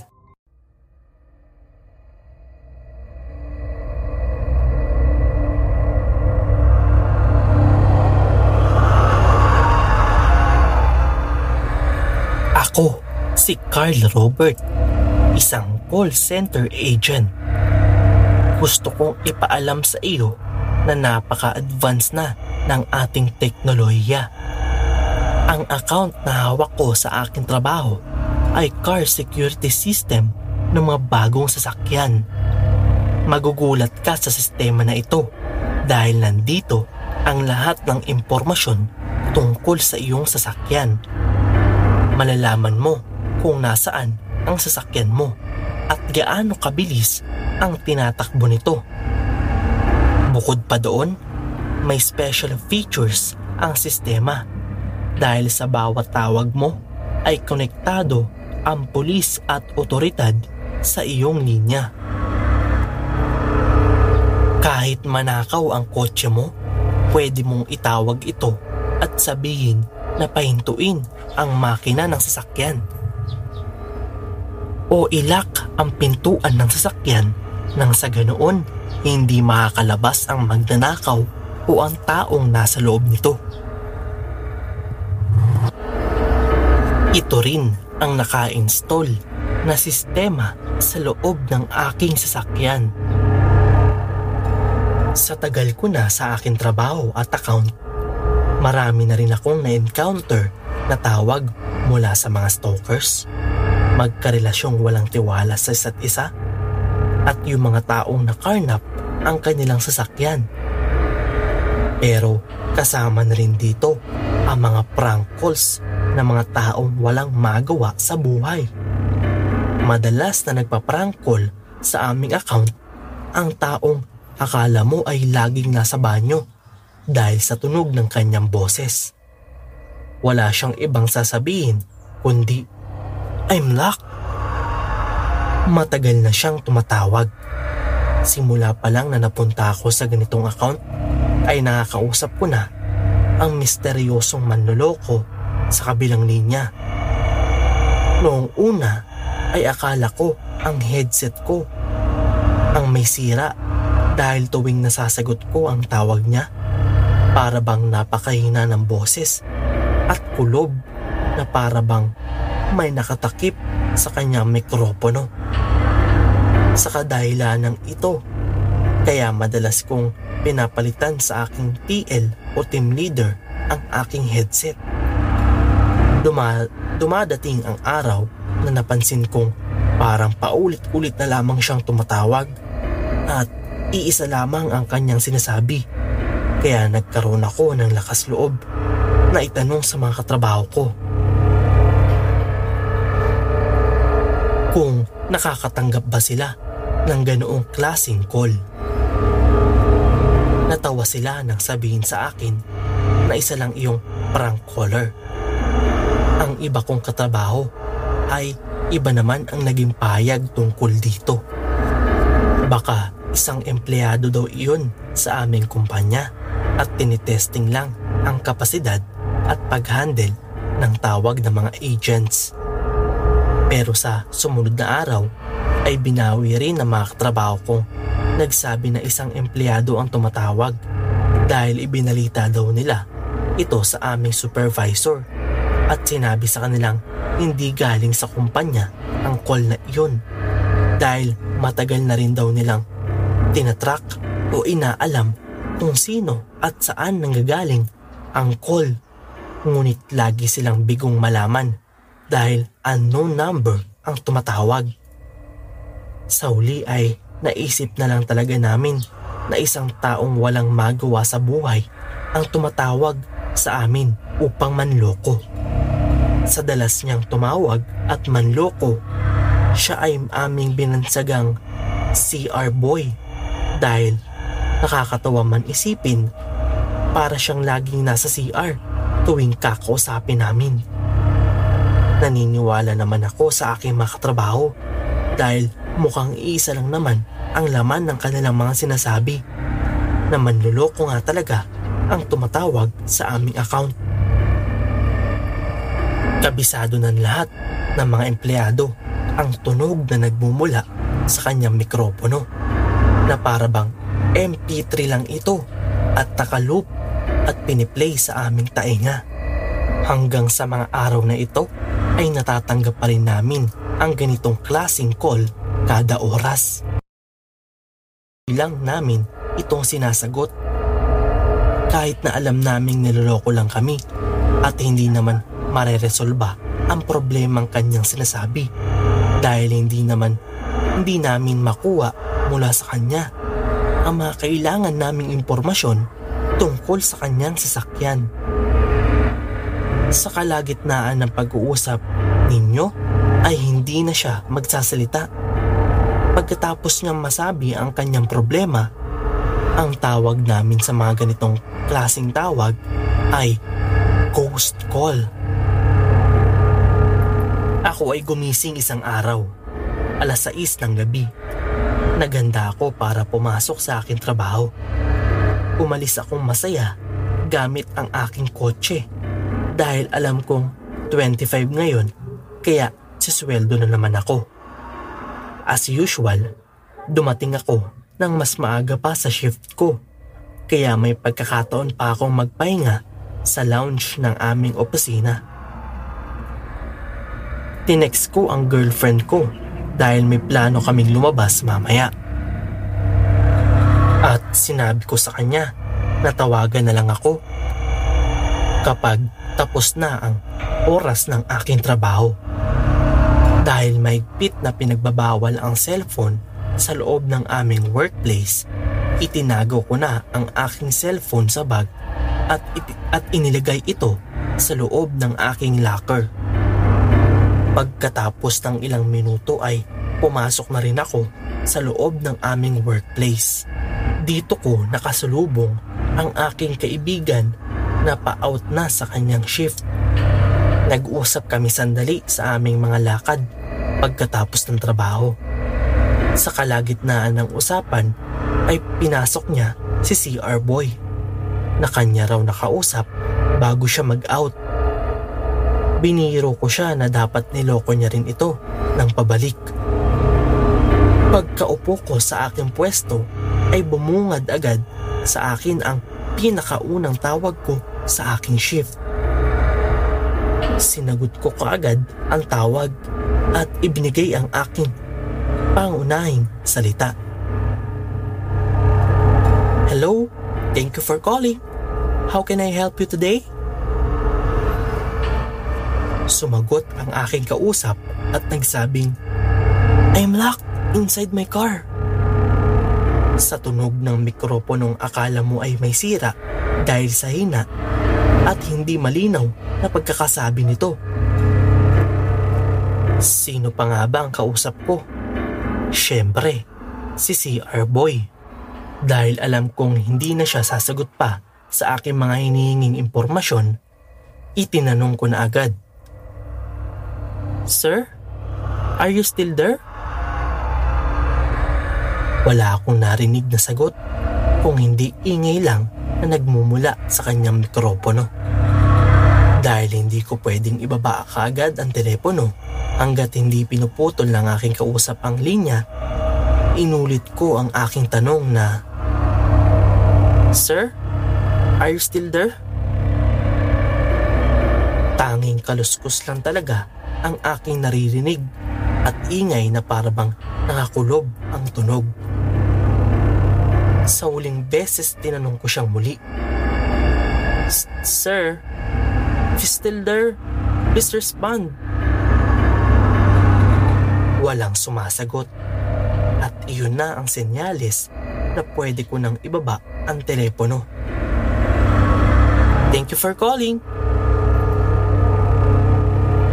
Ang mga sumunod na tawag na aking natanggap ay yung mga normal na calls na kung saan nakakausap ko ang mga may-ari ng sasakyan na nagpapatrace kung nasaan ang sasakyan nila. Pagkatapos ng ilang oras ng pagtatrabaho ay niremind kami ng aming TL na lunch break na. Sa oras na ito, lumabas ako at aking mga katrabaho upang kumain sa 24/7 na fast food restaurant. Magkakasama kaming kumakain at nagkakwentuhan. Pero pinigil ko ang masayang kwentuhan at ipinasok si CR Boy sa usapan. Tinanong ko sila, "Have you received the call from CR Boy?" "Yes, I did." Sagot ng nakarami. May isang nagsalita at sinabing, "I would really like to know who is the person behind that prank." Napaisip ako sa isasagot, pero ang sabi ko, "Is he really a prank caller? Maybe he really needs help and we kept on rejecting his calls." Nagsitawanan sila sa aking sinabi, "My man, you got overdosed by eating too much noodles." Tumawa ako at nakisama. Bumalik ako sa opisina at nagsimula na magtrabaho nang may tanong sa aking isip. Gusto ko siyang makausap ulit. Gusto ko siyang matulungan. Nakatanggap ulit ako ng maraming calls. Ngunit ni isa sa mga iyon ay hindi si CR Boy. Nagpatuloy ang oras ng pagtatrabaho ko. Patuloy ako sa paghihintay sa tawag ni CR Boy. Natapos na ang oras ng aking trabaho. Nalungkot akong isipin na hindi ko siya nakausap muli sa araw na ito. Kasabay kong lumabas ang iba ko pang katrabaho sa opisina. Dali-dali kong itinanong sa kanila kung nakausap ba nila si CR Boy sa huling pagkakataon. Masaya silang nagsabi na hindi nila nakausap ang misteryosong caller. Nagpasalamat pa sila dahil tumigil na daw ang pagtawag niya. Kada oras kasi ay tumatawag ang taong iyon, pero sa huling mga oras na kanilang trabaho ay hindi na. Nagpaalam na ako at kinuha ang aking bag sa locker. Umalis na ako sa opisina gamit ang aking sasakyan. Alam kong wala masyadong dumadaan ng ganito kagabi sa kalsada. Kaya habang nasa kalsada pa uwi, tinext ko ang girlfriend at nagsabi akong, "My work's done. Call me if you're still awake." Minabuti ko nang isara ang bintana ng aking kotse dahil maingay ang tunog ng hangin at katabing dagat na umaampas sa bangin ng kalsadang aking tinatahak. Matapos ang 5 minuto ay nakatanggap ako ng tawag. Gamit ang isang kamay, sinagot ko ito nang walang pag-aalinlangan dahil alam kong girlfriend ko ito. Hello Han, I'm just about to go home and I'm on the road. Let's meet later, okay? I'll just take a nap. Hindi siya sumagot, ngunit nakarinig ako ng pamilyar na tunog. Ang ingay ng mikropono ni CR Boy. Mahina akong sinabi, hello? Nagsalita siya at sinabi, thank you for joining me.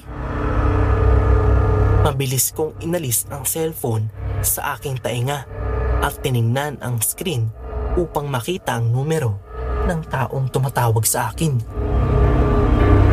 Napatitig ako ng matagal sa bumungad sa screen ng aking cellphone. Unknown number ang tanging nakasulat at walang kahit anong numerong ipinapakita. Huli na nang mapansin ko na may paliko sa kalsada ng aking tinatahak. Nahulog ang aking sasakyan sa bangin ng nakabaliktad patungo sa dagat. Mabilis na lumubog na ang aking sasakyan patungo sa pinakailalim ng dagat. Hindi pa tuluyang pumapasok ang tubig. Tinanggal ko ang aking seatbelt at pinilit kong buksan ang pinto ng sasakyan, ngunit ito ay nakalock. At sa hindi malamang dahilan ay hindi ko ito ma-unlock kahit nasa loob ako. Sinubukan ko ring ibaba ang salamin ng aking kotse, ngunit ang motor nito ay hindi na gumagana. Hindi ko na alam ang gagawin. Pinilit ko nang basagin ang bintana ng aking kotse, ngunit hindi ko magawa. Unti-unti nang napupuno ng tubig ang loob ng aking sasakyan. Sa aking pagkataranta, naisip ko na tawagan ang numero ng car security upang ipa-unlock ang aking kotse at maalarma ang mga pulis. Bago pa man mabasa ang aking cellphone at tuluyang mapuno ng tubig ang loob ng kotse, nasabi kong, I'm locked.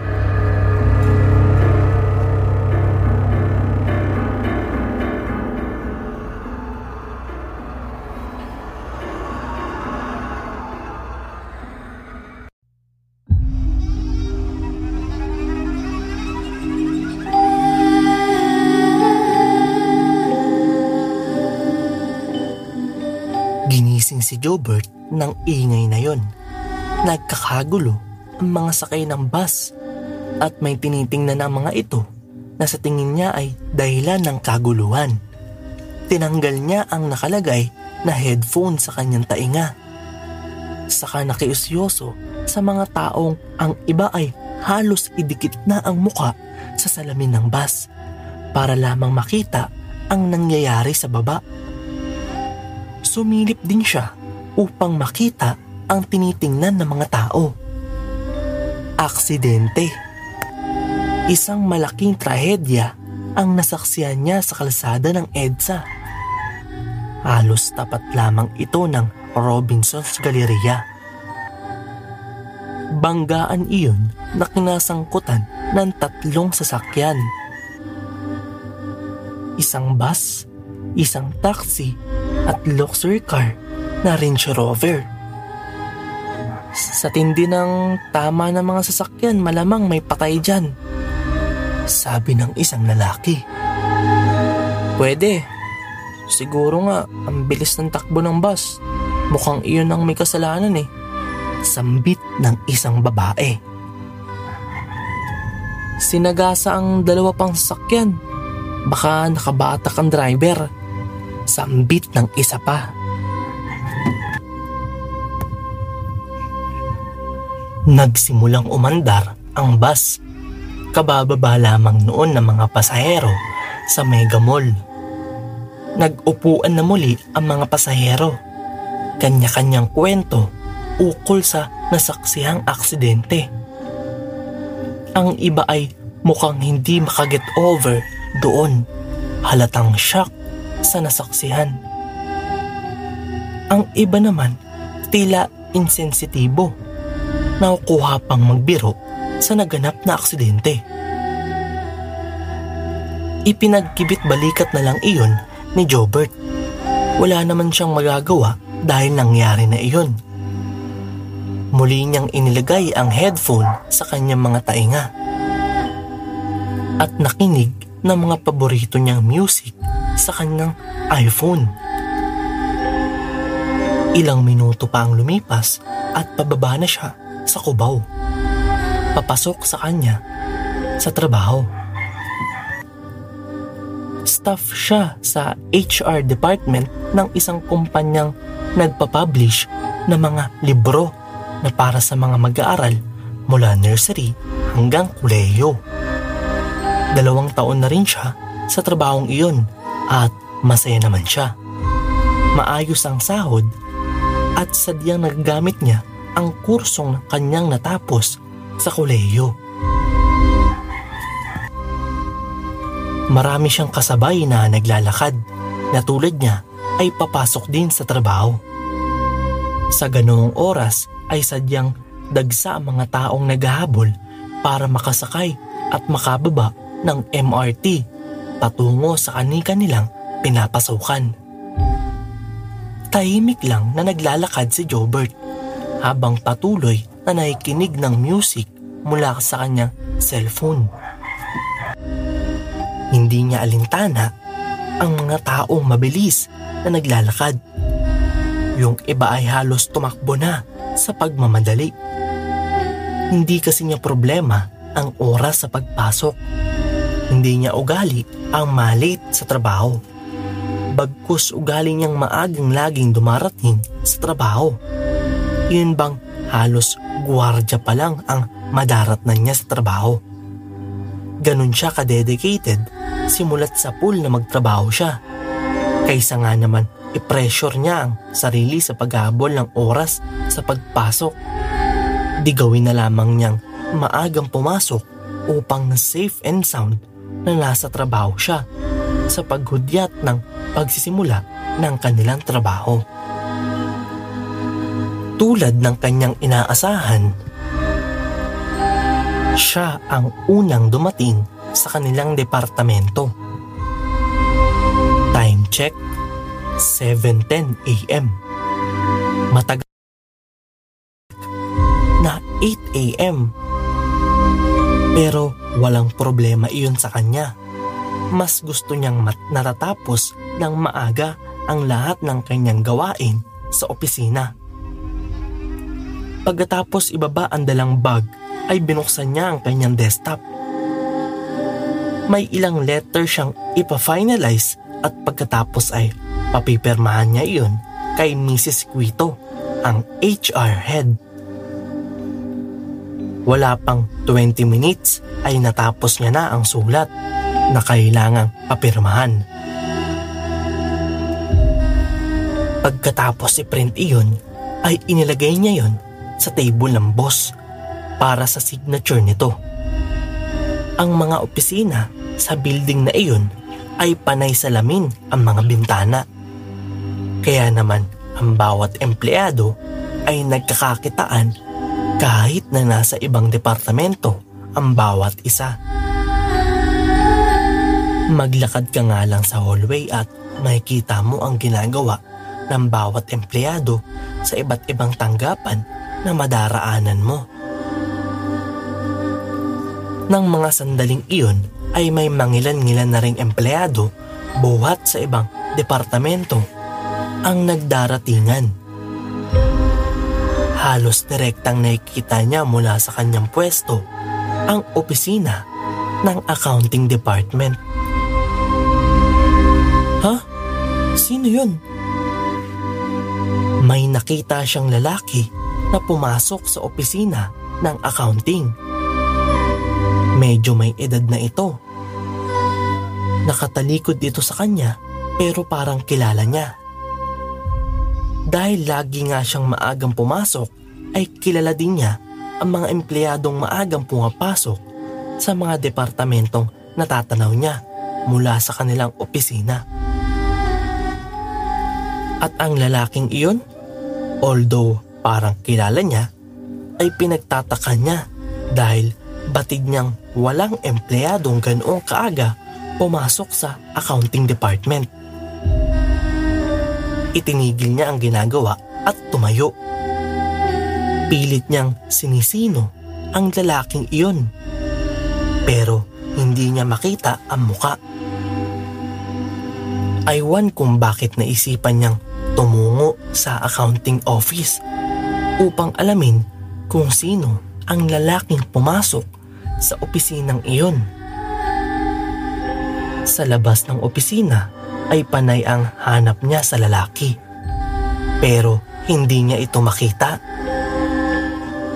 Naisip niyang baka naman pumasok ito sa isa sa 3 cubicle sa opisina, kaya hindi niya makita. Pumasok siya sa loob at diretsong pupuntahan na niya ang isang cubicle. Pero nakakailang hakbang pa lang siya ay Mr. Jobert Agoncillo. Ha? Paglingon niya ay naroon ang lalaki. Hindi. Napaatras siya at nanginginig ang boses ng magsalita. Mang Pio? Kinusot-kusot niya ang kanyang mga mata. Nanginginig ba ako? Totoo bang makikita kita, Mang Pio? Hindi mo pa nga alam. Hindi ko alam? Ang alin? Ang ano? Mang Pio? Nakikita mo ako, hindi ba? Oo. Ano na ba ako? Patay ka na, hindi ba? Nakangiting tumango ang lalaki.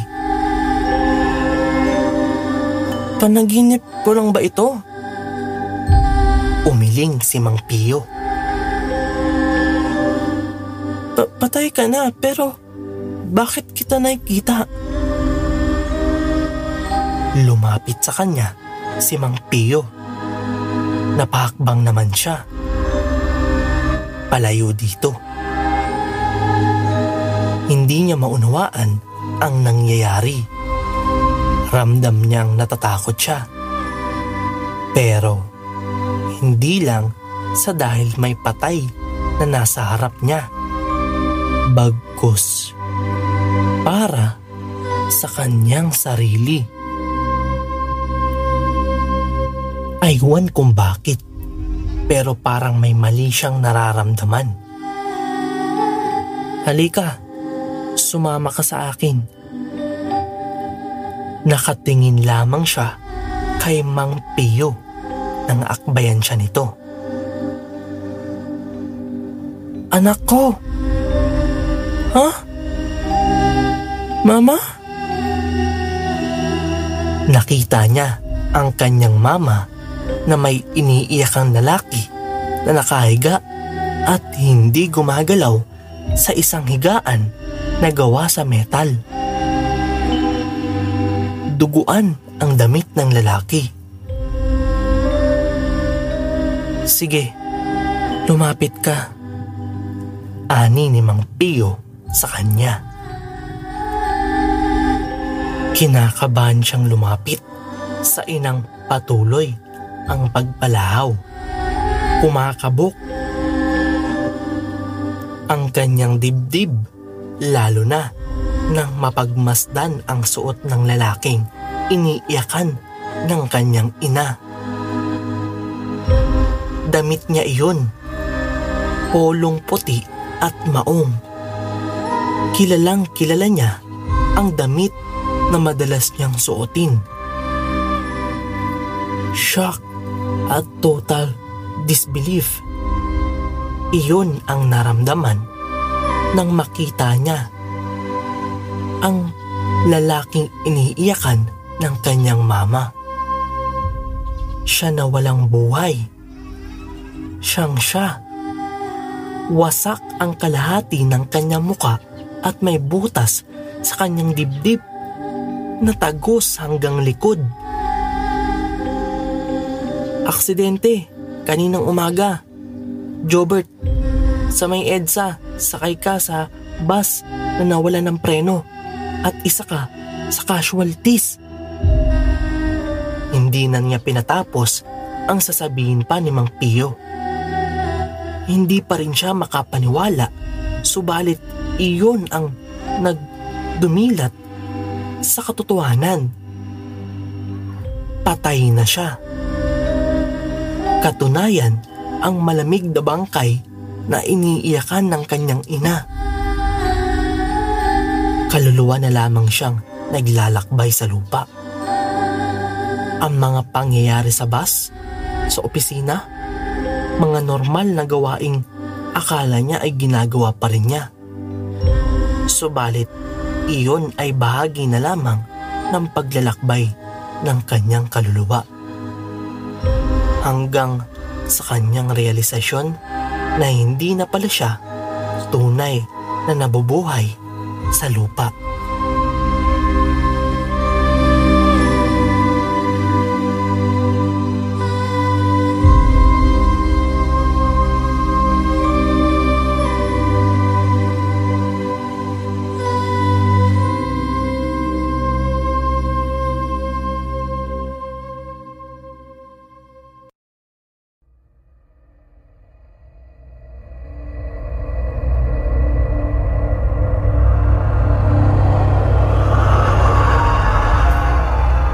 Isang gabi, habang naglalakad ka pauwi galing sa eskwelahan, ay may nakasalubong ka na karo ng patay. Agad na nanindig ang mga balahibo sa buo mong katawan. Nagmistula iyong mga patay na muling nangabuhay. Bukod sa napakadilim ng paligid, ay wala ring katao-tao sa lugar. Tahimik ang dati-rati ay umpukan ng mga taong lansangan. Hindi nagtagal, biglang umihip ang napakalamig na hangin na lalong nagpatindig sa iyong mga balahibo. Tila mga palad iyon na dumadampi sa iyong balat na nanunuot sa iyong kaloob-looban. Sandali kang napahinto. Ang iyong mga mata ay hindi na mapakali. Unti-unti mo nang nararamdaman ang takot na dahan-dahang sumasakop sa iyong sistema. Hindi mo na malayan na nakayakap ka na pala sa iyong katawan. Nilalamig at nanginginig. Mariin mong ipinikit ang iyong mga mata. Nang muli kang magmulat, ay huminga ka ng malalim bago muling nagpatuloy sa paglalakad. Binabaybay mo ang kahabaan ng iskinita malapit sa inyong lugar. Kahit papano ay maliwanag ang lugar na iyong nilalakaran dahil sa ilang lumang poste ng ilaw sa daan. Muli kang napahinto. May narinig kang putok ng baril. Dali-dali kang nagkubli sa madilim na bahagi ng eskinita. Agad ka pang napatakip ng ilong dahil sa baho ng iyong tinataguan. Kahit masangsang ang amoy, ay tiniis mo lang iyon. Ilang saglit pa, may dalawang lalaki ang dumaan malapit sa inyo o iyong kinalalagyan. Nagbubulong-bulungan ang mga ito. Tumatawa. Hindi, humahalakhak sila. Ramdam mong may ginawa silang hindi ka nais-nais. Pigil na pigil ang iyong paghinga. Natatakot ka na baka makita ka nila. Bawat segundong lumilipas ay patindi ng patindi ang kabog ng iyong dibdib. Takot na takot ka. Hindi rin nagtagal ay mabilis na naglaho sa iyong paningin ang dalawang kalalakihan na halatang nagmamadali. Ayaw mo pa sanang tumayo sa iyong kinalalagyan, ngunit wala ka nang nagawa. Masyado ka nang gagabihin sa pag-uwi. Nagpalingalinga ka muna sa paligid bago nagsimulang maglakad. Sa kalagitnaan ng iyong paglalakad ay biglang nagpatay-sindi ang mga ilaw. Sumabay pa rito ang malakas na hampas ng hangin, kung kaya ang ilang sako ng basura ay natumba.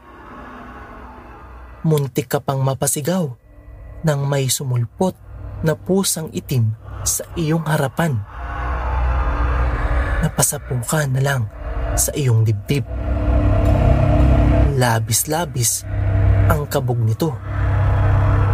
Pagkalabas mo sa iskinitang iyon, ay may nakita kang kumpulan ng mga tao. Dahil sa labis na kuryosidad ay nakiusisa ka. Napatakip ka na lang ng iyong bibig. Hindi ka makapaniwala sa iyong nakita. Nakahandusay sa sahig ang isang babae at naliligo sa sarili nitong dugo. Kitang-kita mo rin ang mga pasa nito sa muka at maging sa katawan. Namumula iyon at tila sariwa pa. Hindi rin nakatakas sa iyong paningin ang ilang saksak sa katawan ng dalaga. Napaatras ka. Nagsisimula na namang manglabot ang iyong katawan. Paulit-ulit na bumabalik sa iyong isipan ang itsura ng dalaga. Nakangisi at tila tumatawa. Umiiling-iling ka. Agad kang napatingin sa iyong likuran nang may mabunggo ka. "Sorry po," mahinahong sabi mo. Pag-angat mo ng tingin ay bigla itong ngumisi. Mabilis na gumapang sa iyong buong sistema ang kakaibang pakiramdam. Nangilabot ka. Ang babae sa iyong harapan ay ang babaeng duguan na nakahandusay kanina lang. Titig na titig ito sa iyo. Galit na galit. Muhing-muhi sa hindi malamang dahilan. Gusto mong maiyak pero hindi mo magawa. Sinubukan mong sumigaw ngunit walang tinig na lumabas sa iyong bibig. Namilog ang iyong mga mata sa sumunod na nangyari. Ang babaeng duguan ay unti-unting lumapit sa iyo. Kinuha niya ang iyong kamay at itinapat sa kanyang noo. Hindi pa ito nakontento at ipinasok ang iyong hintuturo sa butas sa kanyang noo. Agad na nanlambot ang iyong mga tuhod. Mangyak-ngyak ka na. Ramdam na ramdam mo ang kakaibang init sa iyong hintuturo. Pakiwari mo ay may kung ano na gumagapang doon. Pagkahugot ng dalaga sa iyong daliri mula sa butas ng kanyang noo ay binigyan kaniya ng isang ngiti.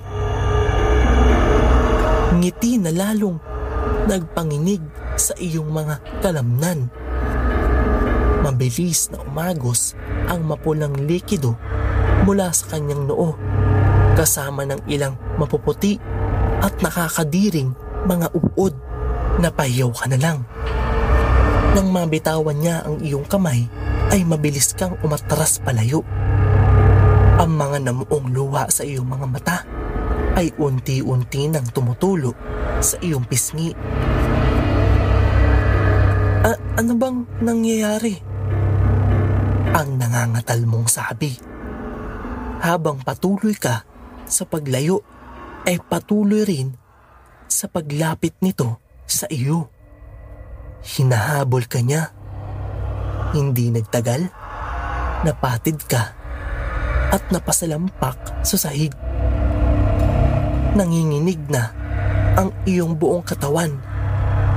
Tatayo ka na sana nang biglang may malamig na palad ang humawak sa iyong balikat. Kahit takot ay otomatikong lumingon ang iyong ulo. Tumambad sa iyong harapan ang mukha ng babae na naaagnas ang noo. May ilan pang mga malalaking puting uod na gumagapang doon. Amoy na amoy mo rin ang masangsang na amoy na nagmumula sa kanyang mga sugat sa mukha. Mabilis kang tumayo at akmang tatakbo nang bigla ka na lang niyang niyapos ng pagkahigpit-higpit. Ramdam na ramdam mo ang kakaibang init na unti-unting dumadaloy sa iyong balikat. May dala iyong nakakasulasok na amoy na hindi mo lubos masikmura. Nang lingunin mo iyon, ay kitang-kita mo ang pulang-pula na likido na unti-unting umaagos sa iyong katawan. Naglakas loob ka at mabilis siyang itinulak. Laking gulat mo nang mawala siya bigla. Nililingon mo ang paligid. Wala na ang babaeng duguan. Nawala ito na parang bula. Patakbo kang umalis sa lugar, ngunit hindi ka pa man nakakalayo ay dinamba ka bigla ng babae.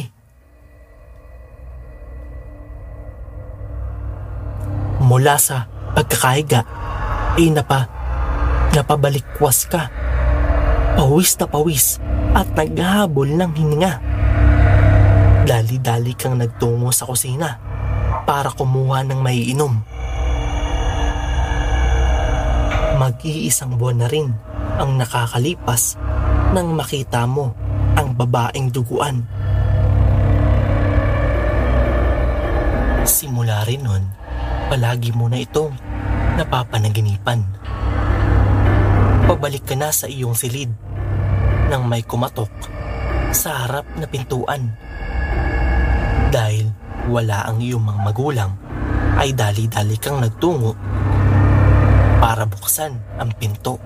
Tumambad sa iyong harap ang mukha ng isang lalaki. Nakangisi at nanlilisik ang mga mata. Ilang sandali pa, naramdaman mo na lang na may mainit na likido ang umaagos sa iyong dibdib. Napahawa ka rito at pinagmasdan ang iyong kamay. Dugo. Nang mapagtanto mo iyon, ay unti-unting nanlabo ang iyong paningin. Nanghihina ka. Pakiwari mo pa ay bigla ka na lang inantok. Bago tuluyang mablangko ang iyong isip, ay narinig mong nagsalita ang lalaki. Okay na pare, patay na yung nakita sa atin.